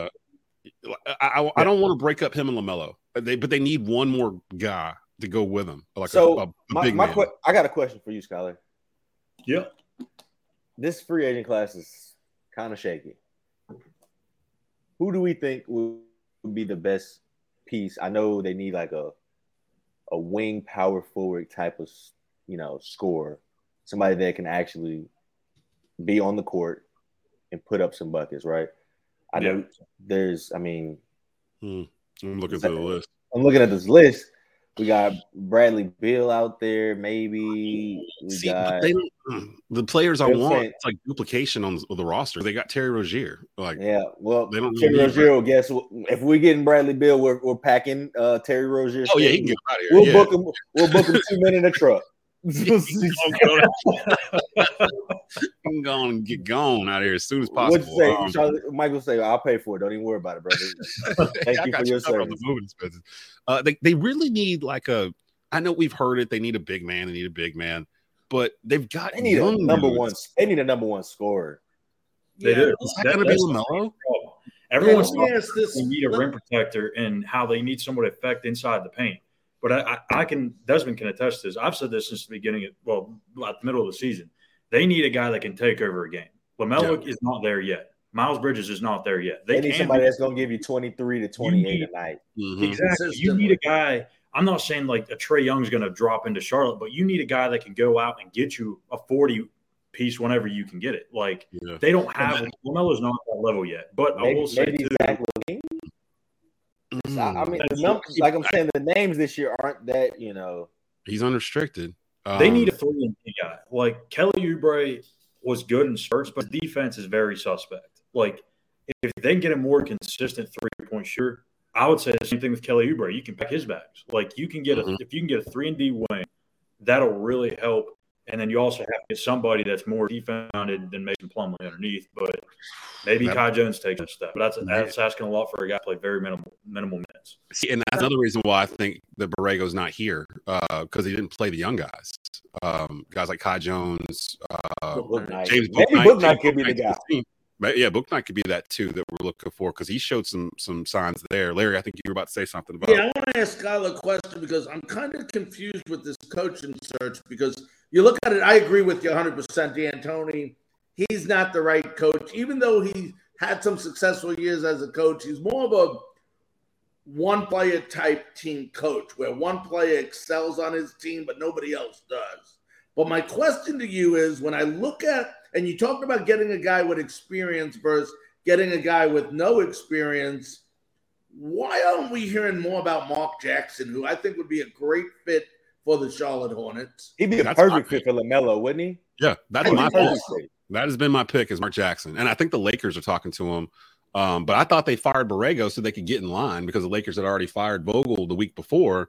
And we're going to start going through coaching candidates. And that's why I thought they did it when they fired Borrego, was so they could talk to Mark Jackson or talk to some of those other guys. You want to talk about top point guards. I mean, Mark Jackson, what, top 10? Number all-time top 15? I'd say he's number 3 in all-time with assists, right? I believe so. It's like it's Stockton, Magic, and then I think it's Mark Jackson. So, I mean. Chris might have passed him recently. But he may have, actually. I'm gonna turn this question around. So, LaMelo Ball's 20 years old, right? He's entering the last year of his deal, I believe, on his rookie deal. So, the big markets are going to be out there looking for him whenever he becomes a restricted free agent. So, do you and Michael Jordan and Mitch Kupchak include LaMelo Ball, who's only 20 years old, in this coaching search? Do you give him that much power to say, this is how bad we want you here long term? That's a tough thing to ask. Especially for that family. That family, because you're not giving just LaMelo that power. You're giving the Ball family that power, really. I don't know I don't even know if LaMelo is the type of guy that even want that. He doesn't really seem like he's asking for that type of power. I feel like he gives off, I want to go out there and just have fun and play basketball. His dad, LeVar. His dad probably wants to be the one that's making. I mean, if we really be honest, ever since LaMelo's been drafted, we ain't really heard nothing from LeVar. No, we hadn't, and I kind of thought that was his plan. That was kind of his plan, I think. That's what I'm saying. He once he was like, once my youngest boy, I'm gonna sell these Wolf tickets, get my youngest boy's name, all my boys' names as big as popular as possible, and make it kind of undeniable for them to be taken, right? Mm-hmm.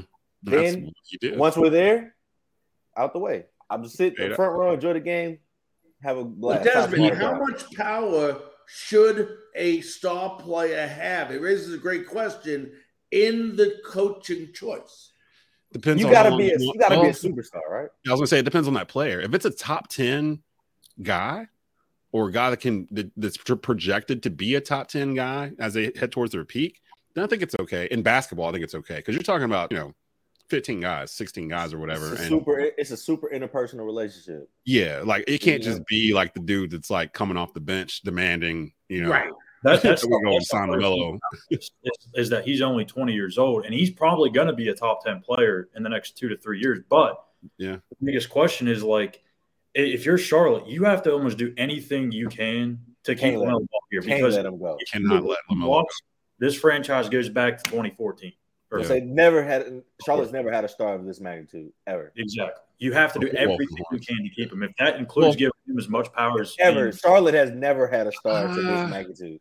I mean, LaMelo doing like national TV spots and stuff like that. The only person in the Hornets lore, the only one I could say that got to that point was Larry Johnson. The rest of them, even Kemba, never got to a national level of recognition. I mean, Larry Johnson was on Family Matters. Like he got to a point where everyone knew Grandmama, like at a certain point, and even those Hornets teams never got past. But see, the thing is, LaMelo was an international superstar before he even. Right, this is a different beast. This is a little bit something different. Like he's on like a. Who would you say he came into the league with a lime green Lamborghini? Let's not forget that. Yeah, wearing a lime green suit as he got out of it too. Like not his first contract money. That was not his first. He had that already. He was on that Triple B money. Come on, man. Skylar, who would you say has who is the bigger star in Charlotte? Cam Newton at his peak or LaMelo right now? Probably still Cam at his peak because I think it's still growing for LaMelo. Now, we can ask this 5 years from now. We may say, yeah, it's clearly LaMelo. But a lot of that's going to hinge on the success that the team has too because if LaMelo's here, passes rookie deal, and the team's kind of still like average, stale, then it's not going to be that big a deal. But if he's here and they're like competing for the East, they're competing to get into the NBA Finals, then he's probably going to be the biggest star Charlotte's ever seen. And that's why I think they fired Borrego in the end, was that you're in the middle of that rookie deal with LaMelo. They never really put down Borrego, like whenever they would answer questions like Miles or LaMelo or whoever. Trez did his exit interview, but I'll just say they would throw little darts in there, like usually they'd be assisted by a reporter. A reporter would ask a question like LaMelo in playing time in the fourth quarter.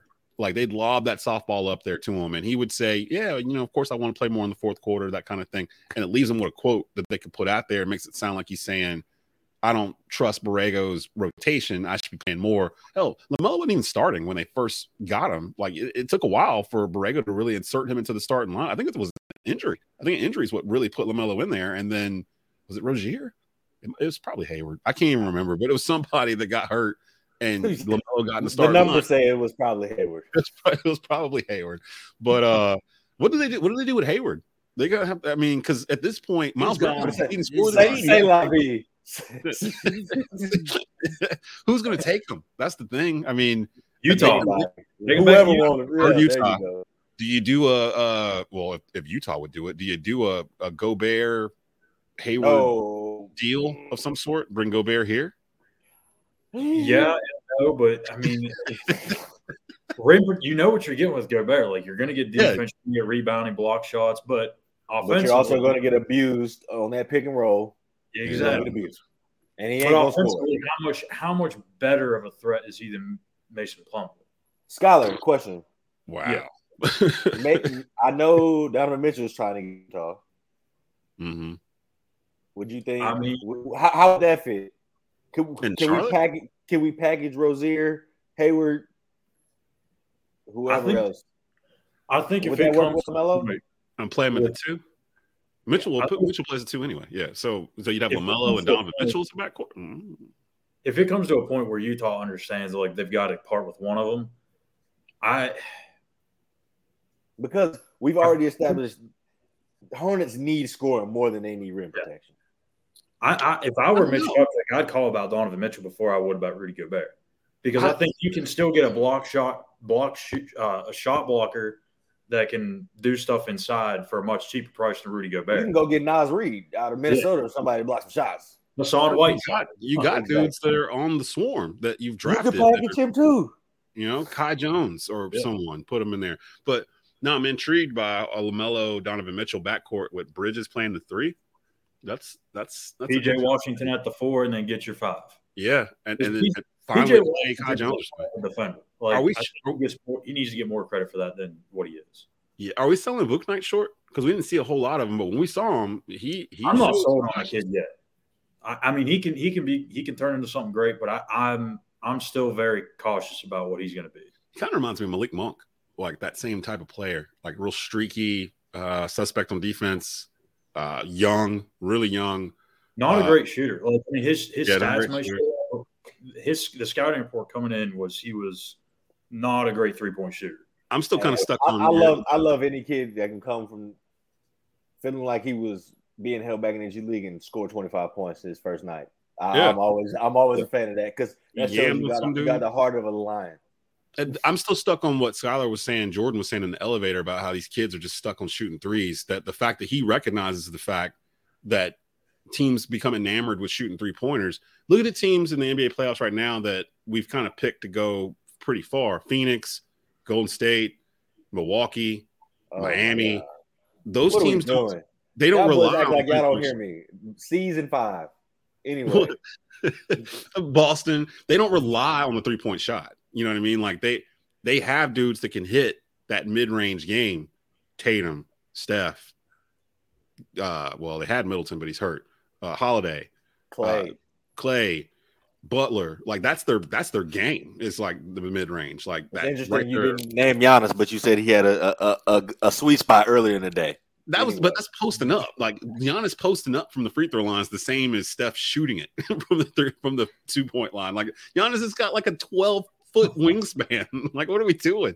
Like he drives in, and by the time he's there, he's about 5 feet from the basket. But he started way out at the 3-point line.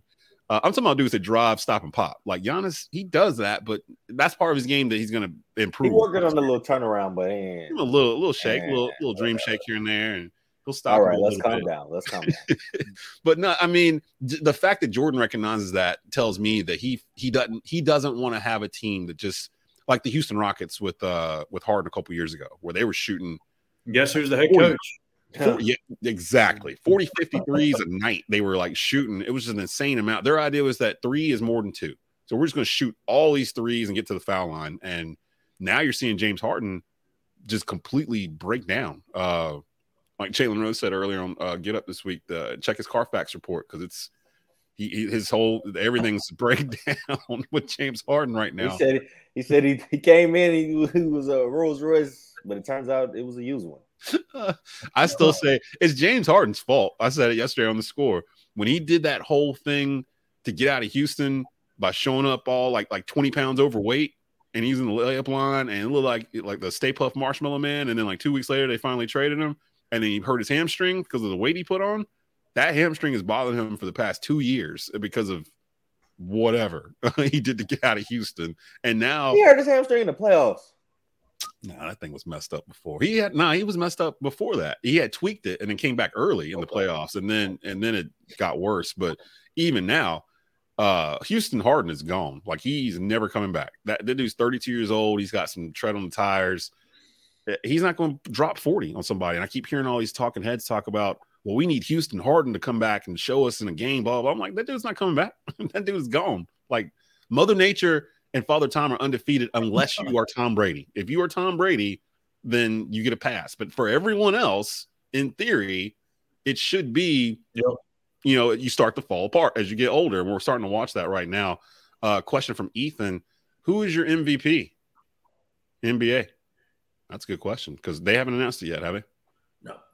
I think it's going to come down to Embiid or Jokic probably, right? But it's the only one. They stopped voting before the playoffs start, and they probably shouldn't. They probably should keep voting a little bit into the playoffs because if that's the case, the Joker should not be considered for this award. To me, I'd probably go Embiid, I would think.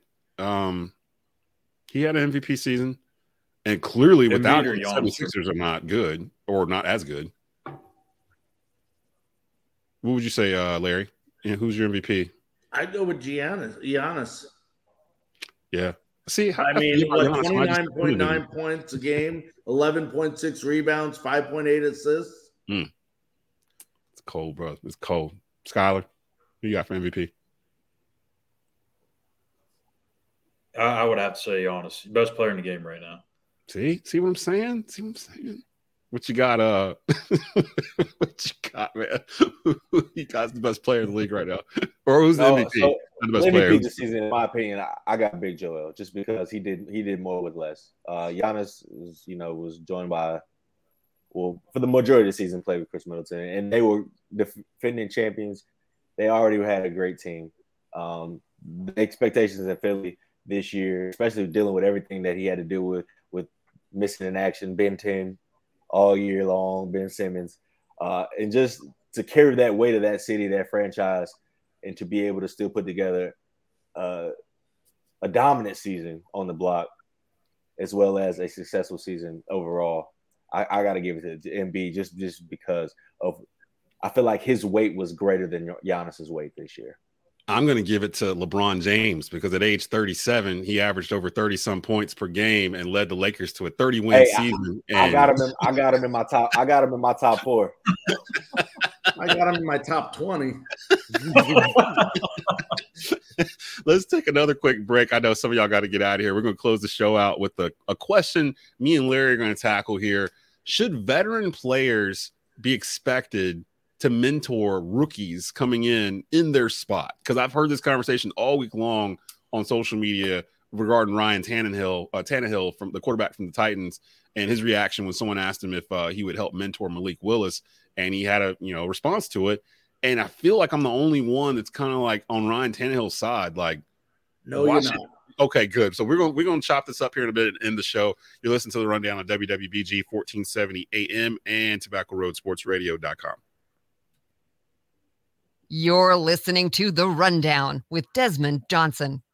Beamer Tire and Auto Repair, now with 3 locations across the Triad in High Point, Greensboro, and our new location in Kernersville. Beamer Tire and Auto offers full-service auto repair, all tire brands, free alignment checks, oil changes, and more. In Kernersville, check out the no appointment needed Quick Lube shop. Check out their thousands of 5-star ratings via Google and Yelp. They care because they know that you can go anywhere. So try a shop with a beating heart, not a bottom line. Beamer Tire and Auto Repair. Visit us on Facebook or at beamertire.com.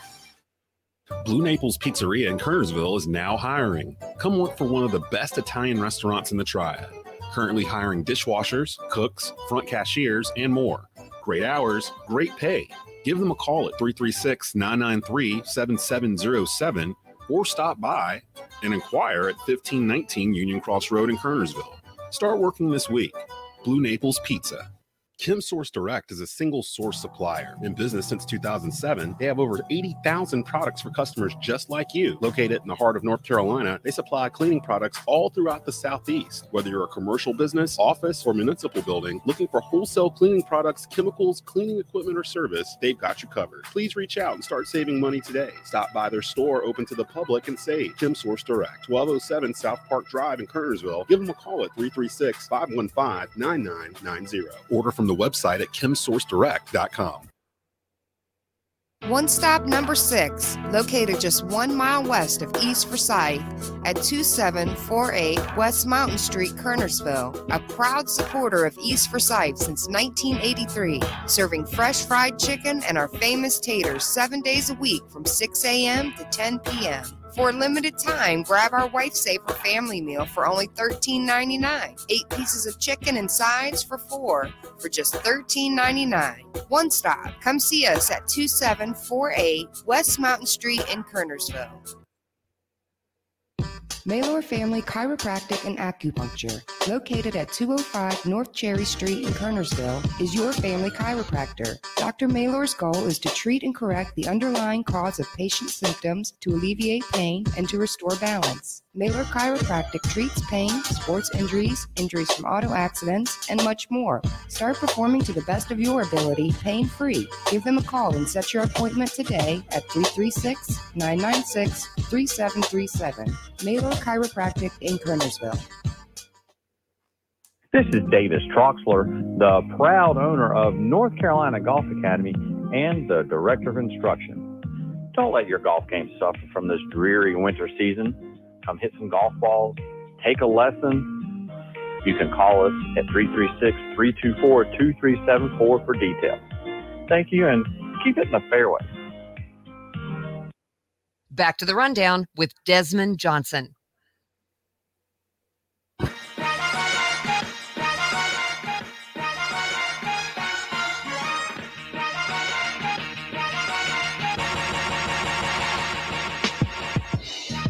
Welcome back into the rundown here on TobaccoRoadSportsRadio.com. Desmond Johnson here with Larry Frank, host of the Frankly Speaking Sports Show. You can catch it every Tuesday, Wednesday, Thursday on Tobacco Road Sports Radio at 11 a.m.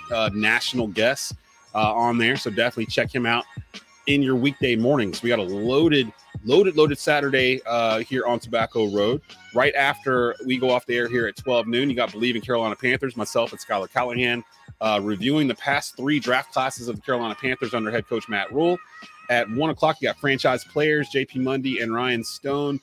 Special guest Connor O'Neill, Duke and Wake Forest beat writer. He'll talk about some of the changes to the rosters with those squads there. Thomas Bryce and Sportswire Radio live at 2:30 p.m. today on Tobacco Road. At 6:30 tonight, the Snake Pit with head coach Josh Resignalo from the Carolina Cobras. And then our nightcap at 7 p.m. live, NAL Arena Football. Carolina Cobras taking on the Jacksonville Sharks live from the Greensboro Coliseum. Brett Wiseman and Ryan Stone will have the call for you there. Finishing up the show here today, Larry, I wanted to touch on this notion that veterans should be expected to mentor rookies. Ryan Tannehill, the starting quarterback for the Tennessee Titans, they were the number 1 seed last year in the AFC. I think they were the year before too, or they were number 2. They were up there. Tannehill's been the starting quarterback for this team. They drafted Malik Willis. He fell in their lap in the 3rd round pretty much. And afterwards, reporters asked Tannehill his thoughts on it, and he basically said it's not his job to mentor Malik Willis. What are your thoughts on his comments? First of all, I don't think there's anything wrong with his comments. And the issue here, Desmond, is you get these reporters like Adam Schefter, who I am losing so much respect for this guy because he's been so inconsistent the past couple of months with his reporting, is that if you listen to this, and I listened to it over and over and over again, this conference, he said, I will be in the same classrooms as him. I will be on the same field as him. If he can learn from me, great. I have nothing against that, but I don't feel that it's my job to mentor him. all he is saying there, if you read his tone and everything is saying is, hey, listen, I'm fighting for the same job that he's fighting for. I'm going to be everywhere that he's going to be. In no way, shape, or form am I denying him the opportunity to learn, but I don't think I should hold his hand through the entire process. That's what quarterback coaches are for. That's what assistant coaches are for. That's what offensive coordinators are for. But here you got the media blowing this book out of proportion because it's not a story if they don't blow it out of proportion. Right. And in no way, shape, or form did Ryan Tannehill say anything that was wrong with him. And just to prove how incorrect the reporting is with things like this, the next day Schefter comes out and says that they were interested in Deshaun Watson, which was completely denied by the Tennessee Titans. They got to stop trying to make stories here and actually look at what he's saying. Now, is it someone's responsibility, you asked, for them to mentor someone? It's their job to help them. There's a difference between mentoring and helping. You are not hired to mentor someone. You are there, and just human decency says, if Desmond calls me or asks me something about a radio show, I'm going to answer the question. But am I going to go to you and say, hey, let me tell you something that I learned? No, because it's just not in the way of the path I'm moving. It's not a disrespect thing. You didn't ask me. So At the end of the day, Ryan Tannehill did nothing wrong. And I reported on my show the last 2 days. I was very adamant about it, how completely wrong the media got this. And I don't know if you had an opportunity, Desmond. I know you heard the story, obviously. But if you got to listen to that press conference, his tone even goes, he was saying, I don't necessarily think it's my job to do that. He wasn't saying it's not his job. He said, I don't think that's my job. My job is to help and assist, not to mentor.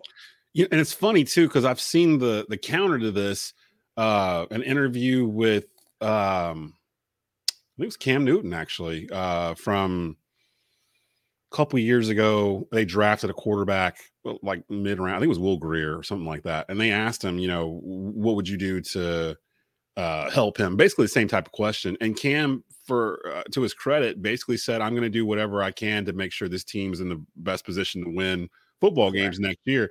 And basically just everything you just said, Ryan Tannehill basically said the same thing. He just worded it differently. But it's funny that they're propping Cam's comment up here as this is how you're supposed to act, when it was the same media that put him down for the way he acted at the end of Super Bowl 50 in terms of leaving the press conference, being upset. He could hear the Broncos behind him through the curtain celebrating, like literally right through a thin curtain, and he got up and left, and he got pounded for that. And to this day, people still hold that against Cam Newton, that he's a sore loser and all this other stuff, and they hold that Super Bowl game against him.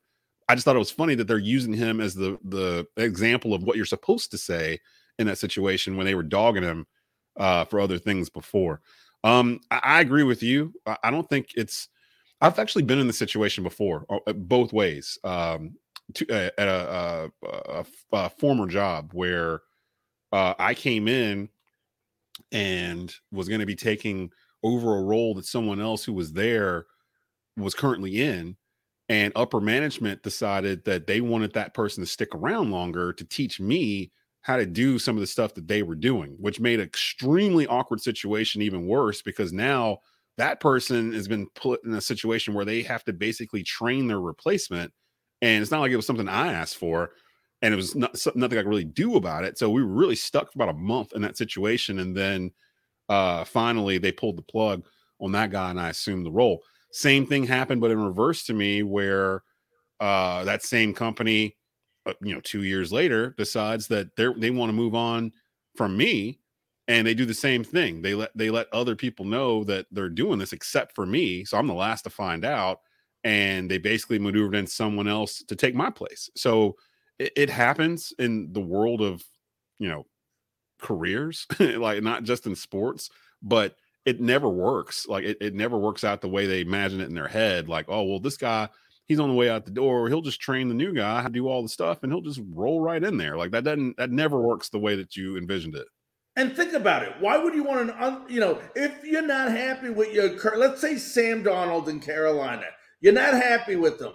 you're not happy with the way he does things or the way he plays, and you have Matt Corral that you're looking at, which I don't think will happen, but I'm just saying, looking at Matt Corral, why would you want that guy to mentor him? If Sam Darnold's not successful in your system, why would you have a guy that's not successful in your system? Teach him all your traits. It doesn't make sense. But going back to what I'm saying, the media is either your best friend or your worst enemy. It almost seems to me like for some reason Schefter has something against Ryan Tannehill. Maybe he didn't get information he wanted, but it's almost like he's using situations, especially when he comes out the next day and says that. But at the end of the day, guys, this is a ridiculous. We shouldn't even be talking about this. They just they take it a quick sentence or a couple of words. And I'll be honest with you, Desmond, when I first saw the report, I hadn't heard the press conference yet. Obviously in Tennessee, they're all over it here because it's Ryan Tannehill.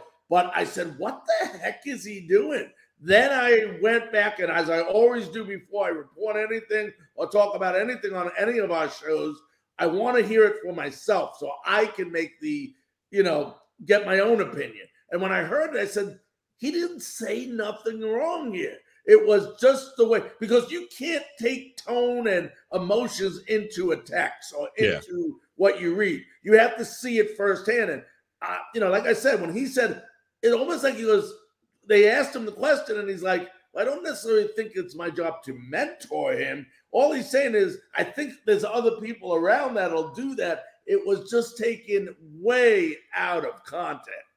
Yeah, I agree, because it really shouldn't be his job. I mean, why should it be his job to train a guy that could potentially put him out of work? Like, that doesn't make any sense. It's like, isn't that what you got a quarterback coach for? Yeah, like you've got other things in place to help him do that stuff. It shouldn't be. It's like it's almost like people expecting Brett Favre to mentor Aaron Rodgers, like the franchise is the greater good, and you should be doing these things for the franchise even after you're gone to make sure the franchise moves forward in a successful light. When that player doesn't care, who's coming up behind him in his spot. Now it's different if it's like, an offensive player, like a quarterback and a defense, and they're going back and forth or whatever. And that's different, helping them out, seeing things they might not see.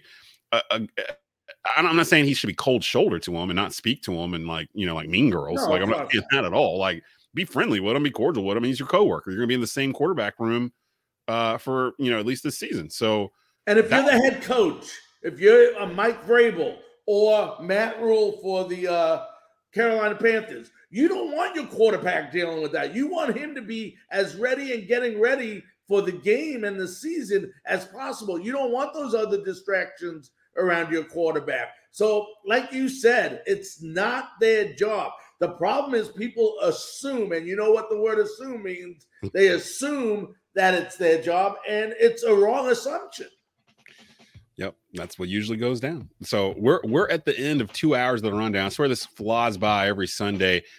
Stick around. More coming up here on Tobacco Road Sports Radio. If you're listening to WWBG 1470 AM, come back and check us out at 6:30, or excuse me, at 7 o'clock. Carolina Cobras taking on the Jacksonville Sharks in NAL live action from the Greensboro Coliseum with Brett Wiseman and Ryan Stone.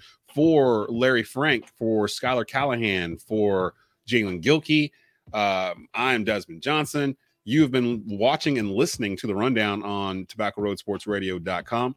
And shout out to Brett Wiseman, of course. We'll be back next Saturday with a brand new episode. Peace.